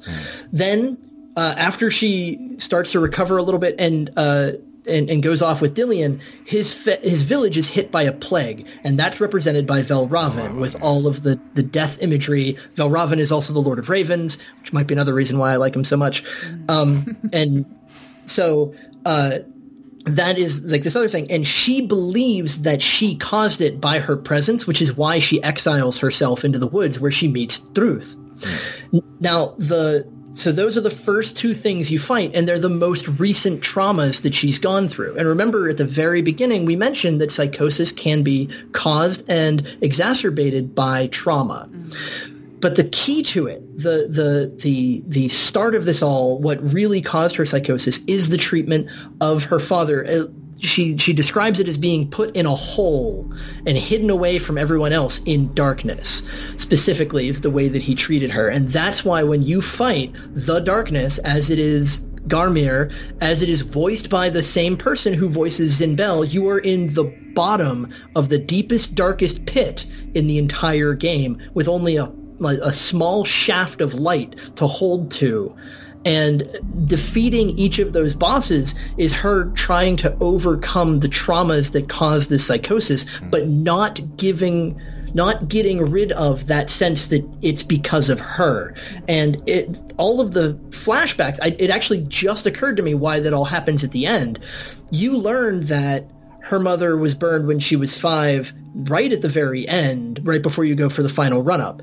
And that's her realizing, like you said, it's not her fault. Her father did that. And then every step of the way has been her like coming to terms with the fact that all of this trauma in her life is not her fault. It's been done to her, and she needs to react. And the last trauma, Dillian's death, seemed like how could that possibly be somebody else's fault? Like, she should have been there to help fight them. That was the guilt, because she was a warrior. And that was the guilt that she was carrying. And Druth saying, look, this was also specifically caused by somebody else. There was nothing you could do. Is helpful going along that same sequence. However, that can also be manifested because you may get through the game without having collected all the sigils, and you don't get that little bit of extra information, which we didn't. The fact that she fights and fights and fights the many enemies at the end, who are clearly representative of the Northmen. They're the Vikings that she couldn't fight when she wanted to the first time. She can't win. She dies effectively trying to fight them. And that accomplishes that same piece, that same lie she tells herself, I could have been there, I could have done something about it. She's able to confound that lie by confronting that her own death would have been inevitable. Absolutely. And I think that's why it's that little bit is hidden behind the collectibles, because the act of trying to get those collectibles is itself another metaphor for the psychosis and the experience therein. Not being able to leave anything without getting the perfect score. Yeah, trying to get everything, trying to collect everything, finding meaning, like, oh, there's going to be something at the end of this. And at the end, it's just like a minute and a half of the guy who plays Druth, quite well, I think, just like say these little things, and you're like, that's it?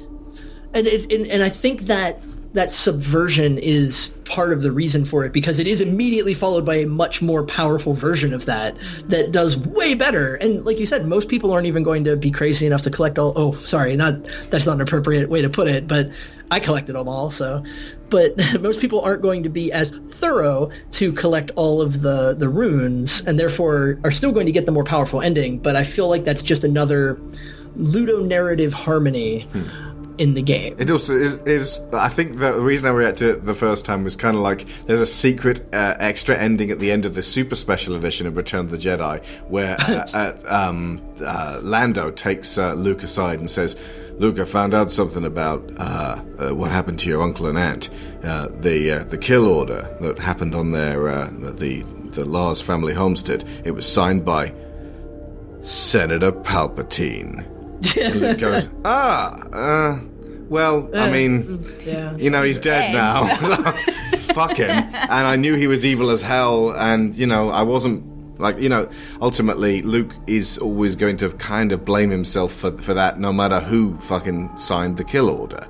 Yeah. But, it kind of felt like it's an odd thing to get weeks after you finish the game, just watching that bit on YouTube. I would imagine that maybe if you played through the game, but also I can imagine if you played through diligently, catching every scrap of the sigils to then go, that's it? Okay. Well, that guy's a scumbag then. Okay, moving on. Okay, can I talk about the voices? Yes. Oh, please. Right. Because this plays into my take-home on this. The voices that strike you immediately. It's not like this hasn't happened in some other games. But as other people have said, this is the first game that makes them a huge deal the whole way through. I think Max Payne, for example, attempted a really shitty, terrible version of this in their awful flashback sequences, if you remember ever playing that game. As it was constantly playing the various voices that occurred during the My Dead Family situation, and obviously with Max talking to himself all the time. Effectively, these voices, if you haven't played it, folks, and you've gotten this far and we basically finished the game for you, imagine everything we've just described, but the whole way through you've got people, wandering around your head with, what's the word for how they do the sound? Binaural. Binaural. It's a kind of sound design that is perfect for ASMR, which is... Weaponized ASMR is how I described it. Yeah. ASMR, in the very short, is stimulating a part of the brain with very specific kinds of talking, usually in YouTube videos now, to induce a certain state, which is... Do you want the scientific explanation? Yep. Okay. Basically, it triggers the parasympathetic nervous system. Mm-hmm. Lorin, am I right? Yeah. I think it's. I believe it's parasympathetic nervous system, which is basically your nervous system has two states. You've got the sympathetic, which is your fight or flight, and parasympathetic is what they call feed and breed or rest and digest. It's basically your body goes into a switch that says, everything is okay, and now you can relax. So kind of like getting a massage. Calm. So basically, yeah. And it can be triggered by. It's not just the sounds as well. It can be context for some people as well. It's anything that makes you feel soothed. Not everybody experiences it in the sense that not everybody actually feels it happening. The tingles that you get in the back of your neck are you're basically feeling your parasympathetic nervous system switching on. And one thing I mentioned when they said about using binaural speakers to create this sound effect and sound, what's the word? Scape.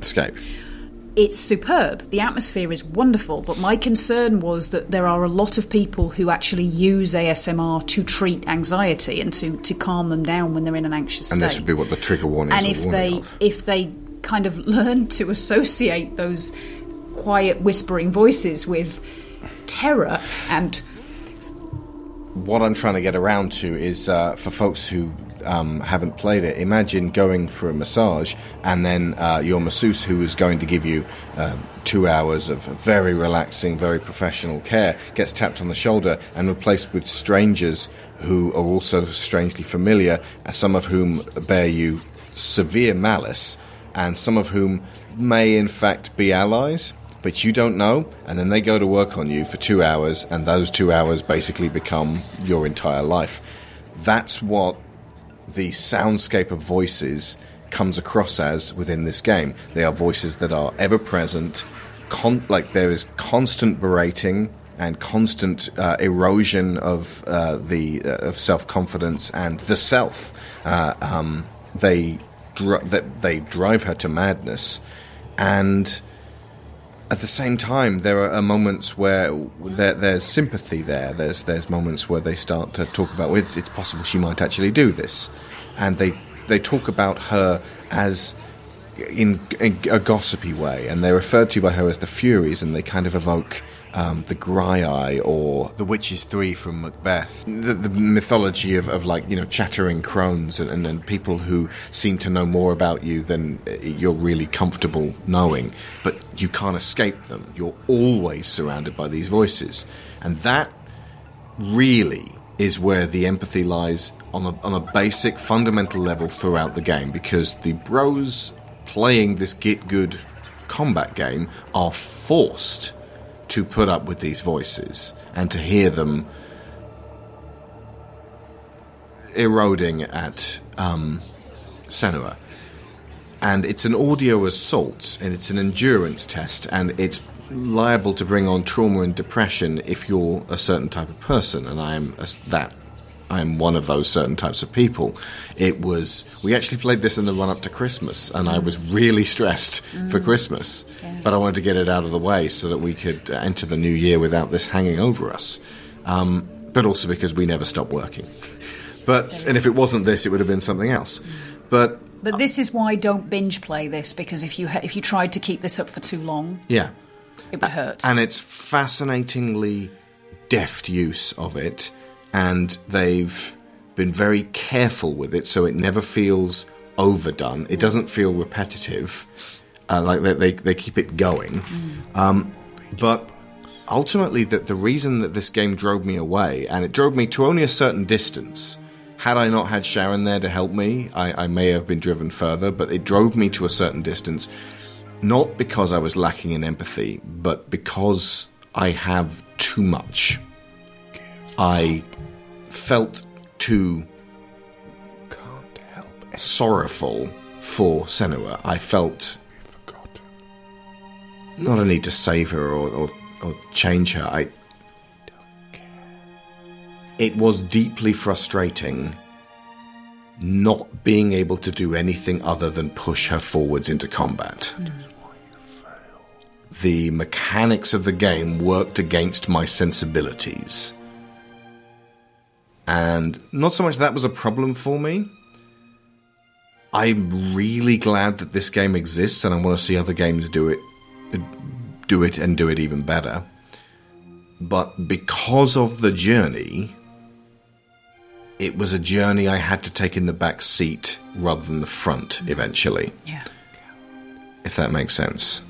Because as an experience, specifically the repetition, it's not that I hear the voices, but the sense of butting my head against an unwinnable situation and expecting things to change makes me want to change things around. And if I am unable to change things around, that makes me deeply uncomfortable.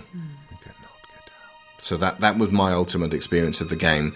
It was a triumph to watch play out. Had it been a film, without the sense of repetition being on my hands, I think I would have engaged with it even more. That. Okay. Yeah. I have one other thing to add to the soundscape, specifically the voices element, and this I think was pretty subtle to the point where I was wondering whether it was intentional. So I don't know whether anybody else picked up on this as well, but there are a few moments where the voices die out, and it gets brighter as well. It gets a little bit brighter if you stand in certain locations, and there were times that it felt lonely. It was as in not have the voices. When the voices had gone, it felt lonely. Yeah. There were other more positive points, one or two where the voices went away. There was a moment where I found a spot to stand on a riverbank or a stream bank, and it was very loud. The water rushing was very loud, and it drowned them out. And that was the point where the sun came out very briefly, and that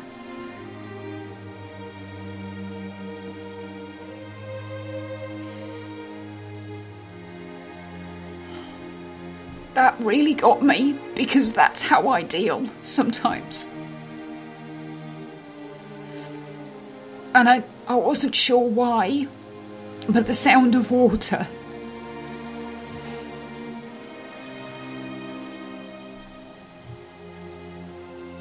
really, really calms me when things get too much sometimes.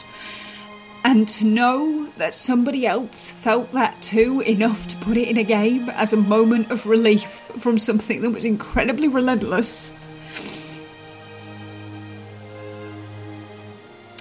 It was tiny, but it meant so much.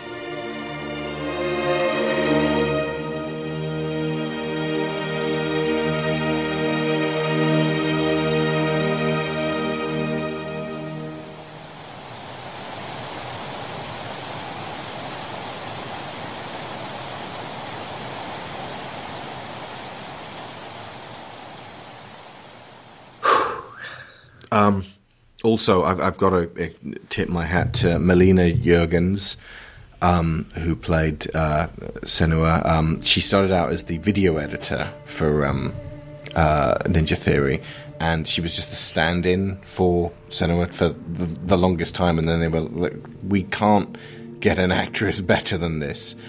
And she was reaching deep down to her own pain and her own experiences, and that manifests itself on screen, and it was that effective and that uncomfortable because of the truth behind it. Maybe not with the specificity of exactly what's going on, but that didn't matter. The intensity that was being delivered was overwhelming, and she is, this is one of the finest performances in the medium, beyond a doubt. Agreed. Watching that documentary really drives that home too. You can watch her scream while she's wearing the whole set get-up, and it should be ludicrous because she's got a little widget on her face and dots all over it, and she's wearing a monkey gimp suit like Gollum, and she's screaming her heart out, and it's just as powerful as in the game because it's real. And this is why I have always championed performance capture. This is not the same as just piping in your voice later to keyframe animated gaming models. I love what Naughty Dog does. I love what Ninja Theory does. And I loved what Image Movers Digital did. And until Disney ate them and destroyed them, like Unicron. Yeah. I think that's one of the reasons why in this game it really focuses on her face a lot. Yeah. In most of the cutscenes. And to really drive that home. It's a two-stage process of that, insofar as it keeps things small so that they could make this on a relatively slim budget without adding dozens of extras and loads of different people. The other guys are added in with FMV, which had this weird kind of dissonance of effect of, hang on, am I playing a PlayStation game? like the original PlayStation when they thought that FMV was going to be the thing. That was a bit weird. I have to admit, I found that difficult because you don't notice it so much when it's just her going through the environment, but when she stood next to the vision of Druth or Galena, and their eyes are real and hers aren't. Yeah, it's what could be known from now on as the Tarkin effect. Yeah. But absolutely. No, clinging on to the uncanny valley by your fingernail. But it also, because it was so close to her all the time, made the whole game feel both incredibly personal and incredibly claustrophobic. You were trapped with her, which you had to empathise or die at that stage. Absolutely. And that element is really important to how the I'm going to say the puzzle mechanic, but there's other elements of it as well in terms of how it immerses you in the environment. Thematically, it does actually bear this in common with Sucker Punch as well. That idea that you have all you need, that everything you need to overcome this is around you. Everything she... Can we please tie that to General Leia Organa and not to Zack Snyder? You have everything you need, girls. I'm not going to fight for you. Thank you, Zack Snyder. Done. That too. Last Jedi as well. But the idea that the solutions to everything that she has to overcome is in her environment. She just has to look at it right.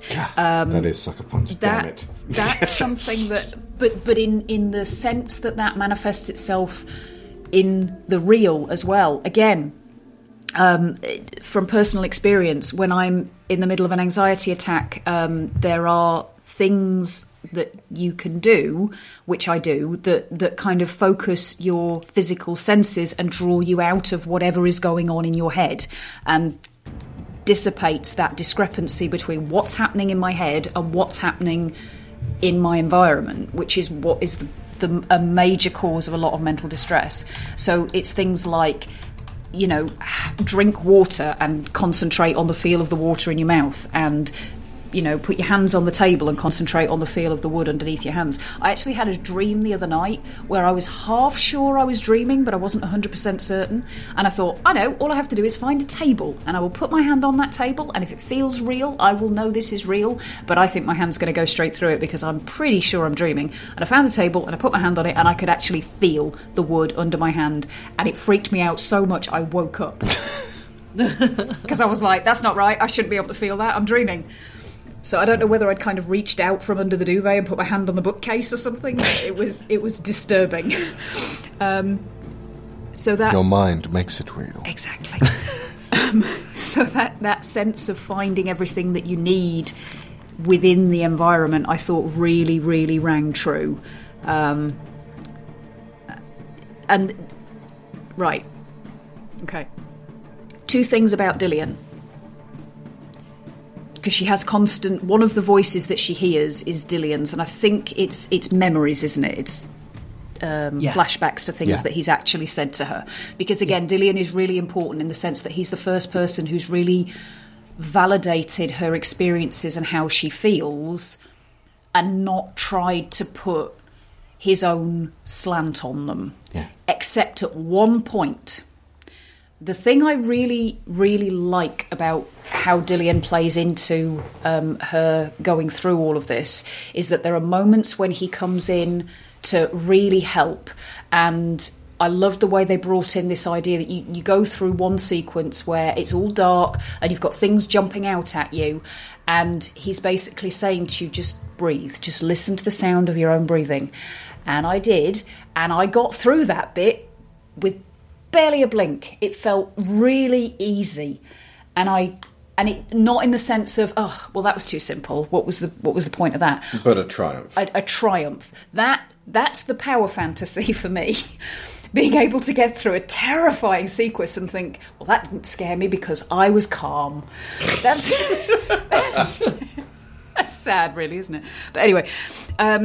But there was one point where I kind of got really annoyed with him because she remembers a conversation that they've had where he kind of says to her that does she because she's trying to get rid of this darkness and the visions and everything, and he I can't remember his exact words, but he basically says it's a part of who you are, and that's great, that's good.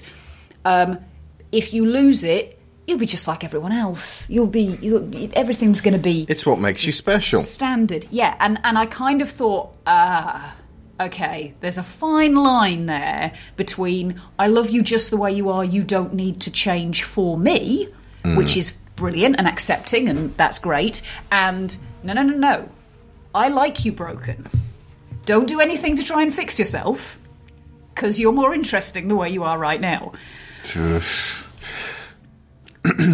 Lorin, you seem like you've been wanting to speak for a while. So. Yes, sorry, No. I've been just listening. I didn't have anything really to add. I talked quite a bit earlier. I was happy to let you guys just go. The only thing I'd add with the Furies is that they do have mechanical benefit as well. Because in the combat, there's one or two that'll be like, there's someone behind you. Yeah. Dodge now, that kind of thing. Which again, just the marriage of theme and aesthetics and mechanics just are so strong in this game. Absolutely. Everyone told me play with headphones on. Of course, we couldn't because it was the two of us playing. But if you can play with fantastic headphones, do that. A cautionary note to that, though. If you do have mental health conditions which are likely to be triggered by what's going on in the game. And an Oculus Rift, which probably the two don't often go together. I'm shaking my head so furiously right now. But basically, the headphones may be something you want to avoid if you do need to maintain a little bit of detachment. Distance, yeah. Again, the Sid Course gentleman said that when he was playing, he had to play it and live stream it to some friends in voice chat, and that was the only way he could get through it. His video is absolutely fantastic, it by the way. It really is. But I was sort of playing through this going, please tell me they haven't done this in VR. Please tell me they haven't done this. This would kill me. If I play, I mean, I'm not good with VR anyway. It makes me feel sick. But if I played this in VR, oh dear sweet Lord, no. Hellblade and Living with Psychosis is the one to track down by Sid Course. Yeah. And one thing I would say, this has been done as a film. As in, themes along these lines have sort of been explored in a film which is definitely about psychosis. The difficulty is, I can't say what the film is because it spoils it. Oh. Right. Okay. I'm going to just mute for a second and tell Sharon what it is.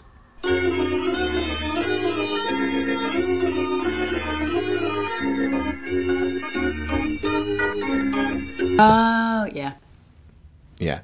So, and you can see now why I couldn't tell people. I will say, folks, I mention this film quite a lot, specifically in regards to horror. If you know, you probably already know. Yeah. What I will say is, that's a film that does the same job in a way that I found a lot, not a lot more, but it maybe slightly less effective but a lot more. I was a lot more able to engage with it, and the fact that it wasn't sustained over 8 to 10 hours as opposed to just 2 hours. I was going to say, it's not less effective, I don't think. It is less exhausting. It also feels like Senua's sacrifice could possibly have taken place over 4 hours rather than 8, with a bit less repetition of mechanics. But they have to justify that for the AAA title and to get the bros in, because otherwise the bros would be complaining that it wasn't long enough and that they didn't feel enough empathy. No, they never complain about that. See, I think just a couple of other things that I just wanted to drop in about the aesthetic and some of the ways that they play out, and how that impacts on how I interpret the game. There's something about the way they do light in this, which I thought was incredible, and then halfway through I suddenly thought, shit, am I imagining this? Is this just my perception? Is this not real? But there's something about the brighter light where it's golden, but it's kind of metallic. It's not warm like you would expect sunlight to be. There's a sharpness to it, and that kind of gives it that feeling of even when things are well, they're not. Yeah. There's always this underlying feeling that this isn't right. Maybe even this isn't real, which is a really, really tough part of mental illness to deal with. Because it can strip out your enjoyment of when things are going well for you, and that's tough. And the music as well had a sort of similar element to it. It's kind of hollow, and there's like a mournful echo to it that really does. Again, ache is really the only way I can describe it. But this game filled me. And I think that's part of why I found it so hard in places, and why it was necessary for me to detach while playing. You had to detach all the way back. Not all the way back. No. But I had to detach back enough that you had to let me do the playing. And there's parts where towards the end where it switches so that the bulk of the voices that you're hearing is Gramir, and you're basically hearing her father constantly growling at her. And I was able to kind of push that to the background and actually not listen to it by mentally kind of ridiculing it, which again, this is something that I do. My internal critic is a fucking bastard, but I get around him by telling him he's an idiot and he doesn't know what he's talking about, and I was able to kind of do that with the game, and that's not part of the game, that's not a mechanic of the game. You don't have the option to make Senua do that, but I could do you that. Brought to the party. And it helped me get through those sections in a slightly different way. Right. I also loved the way there is this sort of feed through of godlike imagery, and it comes back to this idea of our parents being our model for God, that the demons that she has have been created by her childhood and her upbringing, and they are manifesting themselves as these cultural deities that she's not all that familiar with, but thanks to Druth's stories she has a basic comprehension of. And there's one point where you get the figure of Hela, and it kind of merges into a manifestation of her mother Galena, which I really loved, because it was like this, Hela is kind of a facet of the mother, as in the eternal mother, and it comes through in the form of her personal mother, and there's a feeling of things clicking into place at that point, which seemed to be represented by the fact that throughout the game you've had puzzle elements with bridges where you have to stand in certain locations, and it makes bridges which look as though they've been fractured come together and then solidify, and then you can walk across them.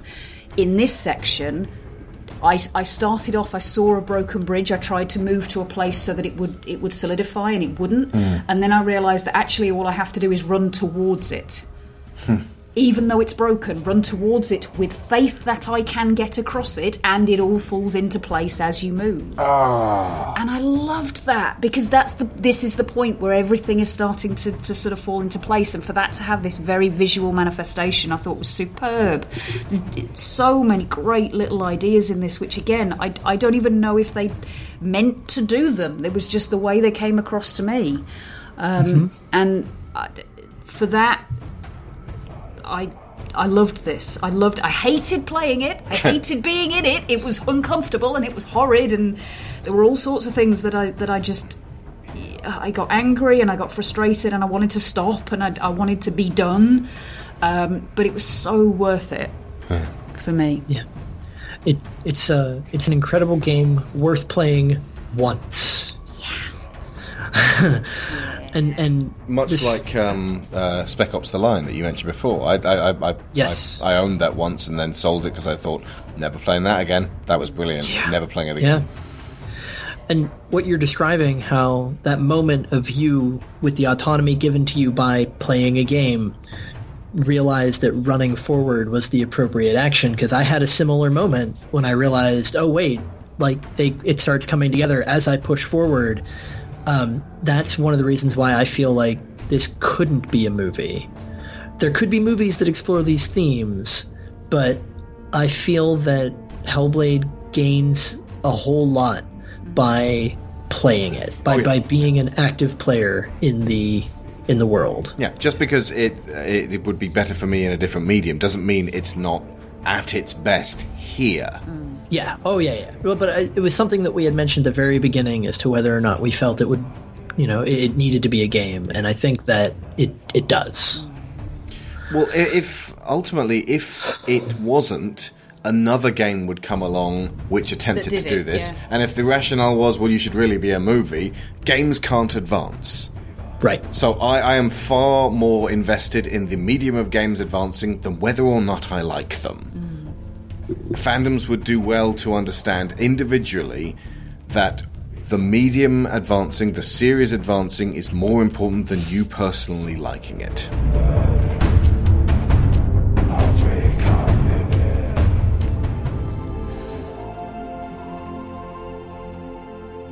Do not mourn the waves, the leaves and the clouds.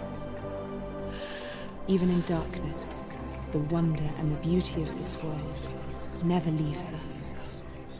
It is always there, waiting to be seen again.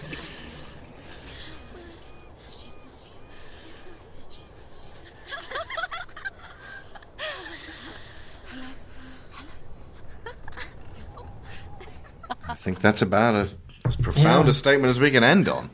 Yeah. The only other thing I had that I wanted to mention very briefly, and you mentioned the music earlier, the ending credits have a song by VNV Nation called Illusion. And when that kicked on, and I'm listening to it, I'm like, I know this song. I thought that too. And, well, so my ex, my partner, who, up till a couple of years ago, they were a huge fan of VNV Nation, so I became very intimately familiar with that band and that person. So realizing that it was VNV Nation had a whole nother set of relationship-related emotions well up within me, and I was a broken mess by the end of this game. I played it in the dark with headphones the whole way through, even though it was over 3 sessions, I think. Thank God. I was to say, you'd be a broken man. Yeah. But at the end, it wasn't... There are plenty of games that I've played where I've cried at the end. And very rarely is it like a cathartic, almost happy kind of tears.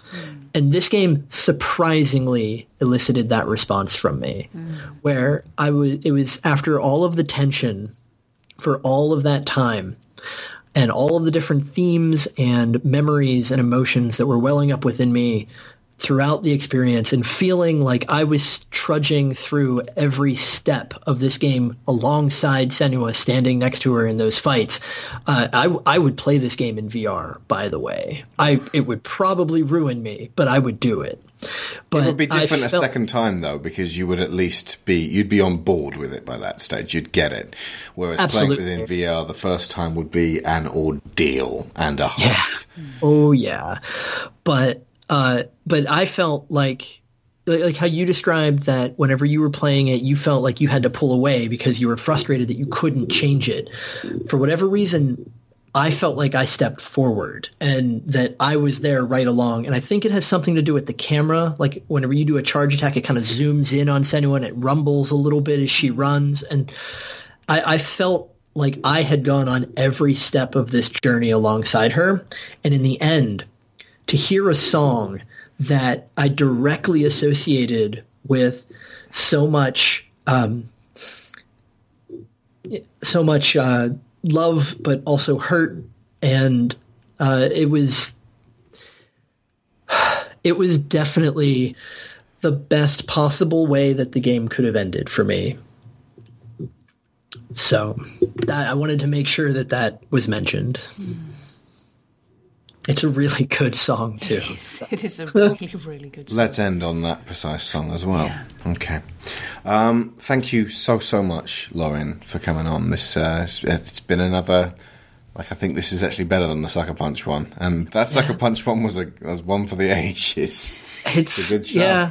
I actually think we meandered less. Yeah. Kind of, yeah. People may be surprised to hear that. I will cut a lot less. I will trim this down very little. I think it kind of deserves to have the full ramble because people need the levity and the back and forth and Yeah. It also helps that we were a lot less at loggerheads than we were with Sucker Punch. This is true. Also, can you put links in the podcast description? Of course I can. Because I think all the videos that we've talked about need to be linked to, because they are all definitely worth watching and absorbing. Okay. And one that wasn't mentioned was Hamish Black's writing on games. He did a video on Hellblade. I can't remember the name of it, but it's also excellent. Sid Course. Hellblade and Living with Psychosis. Low batteries. But we should probably mention the fact that did this get nominated or did it actually win Best British Game this year? It won 5 nominations at the Games Awards, including Best Audio Design, Best Performance for Melina Juergens, and the Games for Impact Award. It was also nominated for the Best Independent Game and the Best Narrative at the 2017 Independent Game Developers Association Awards event. It won the award for Best Action and Adventure Game, and it also received nominations for the Best Audio Design and the Best Visual Design. Additionally, at the 45th Annie Awards, the game received the nomination for Outstanding Achievement for Character Animation in Video Games. Yeah, I think that's it. Thank you, Lorin. Thank you, Lorin. Sure. Perfect. Sure. This episode was a commissioned show from someone called Parker Welch. We negotiated around to it because usually we don't do video games because they take too much time. But this was something that I'd been meaning to play. Honestly, I'm not sure I would have been able to get through it. Quite apart from anything else, we didn't at that point own a PlayStation 4. But a lot of people asking us to do video game related commissions were asking for PlayStation 4 or Steam related games, which just for some reason aren't yet available on Microsoft. And I would far rather play something in the living room than something on the computer because I spend all day at this thing. So for Christmas we got a PlayStation 4 so we could play more commissioned games.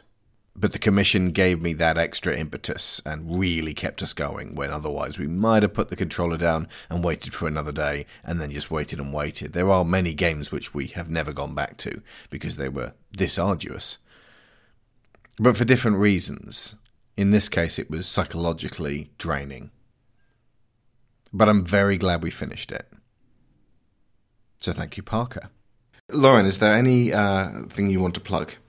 No, I got nothing going on other than work and the occasional appearance on your cast. So, I guess my old podcast is still available to be listened to, but it's pretty old at this point. So. Yeah, but it's still worth talking about. And we could also kind of plug something that Laura did as well with that. So what was it called?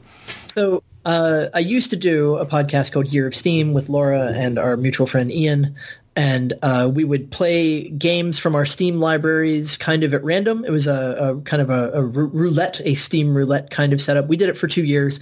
It's still available on iTunes, Year of Steam. If you're going to listen to one, go find the episode on the Stanley Parable and the Beginner's Guide, because Laura and I went for a solid hour just kind of emptying out what the Beginner's Guide meant to us, and it was heavy. So, yeah. Stanley Parable. Okay. So, Lorin, can you introduce this final song? Sure. This is Illusion by VNV Nation. And I've been Alex Shaw. I've been Sharon Shaw. And School's Out. Good job.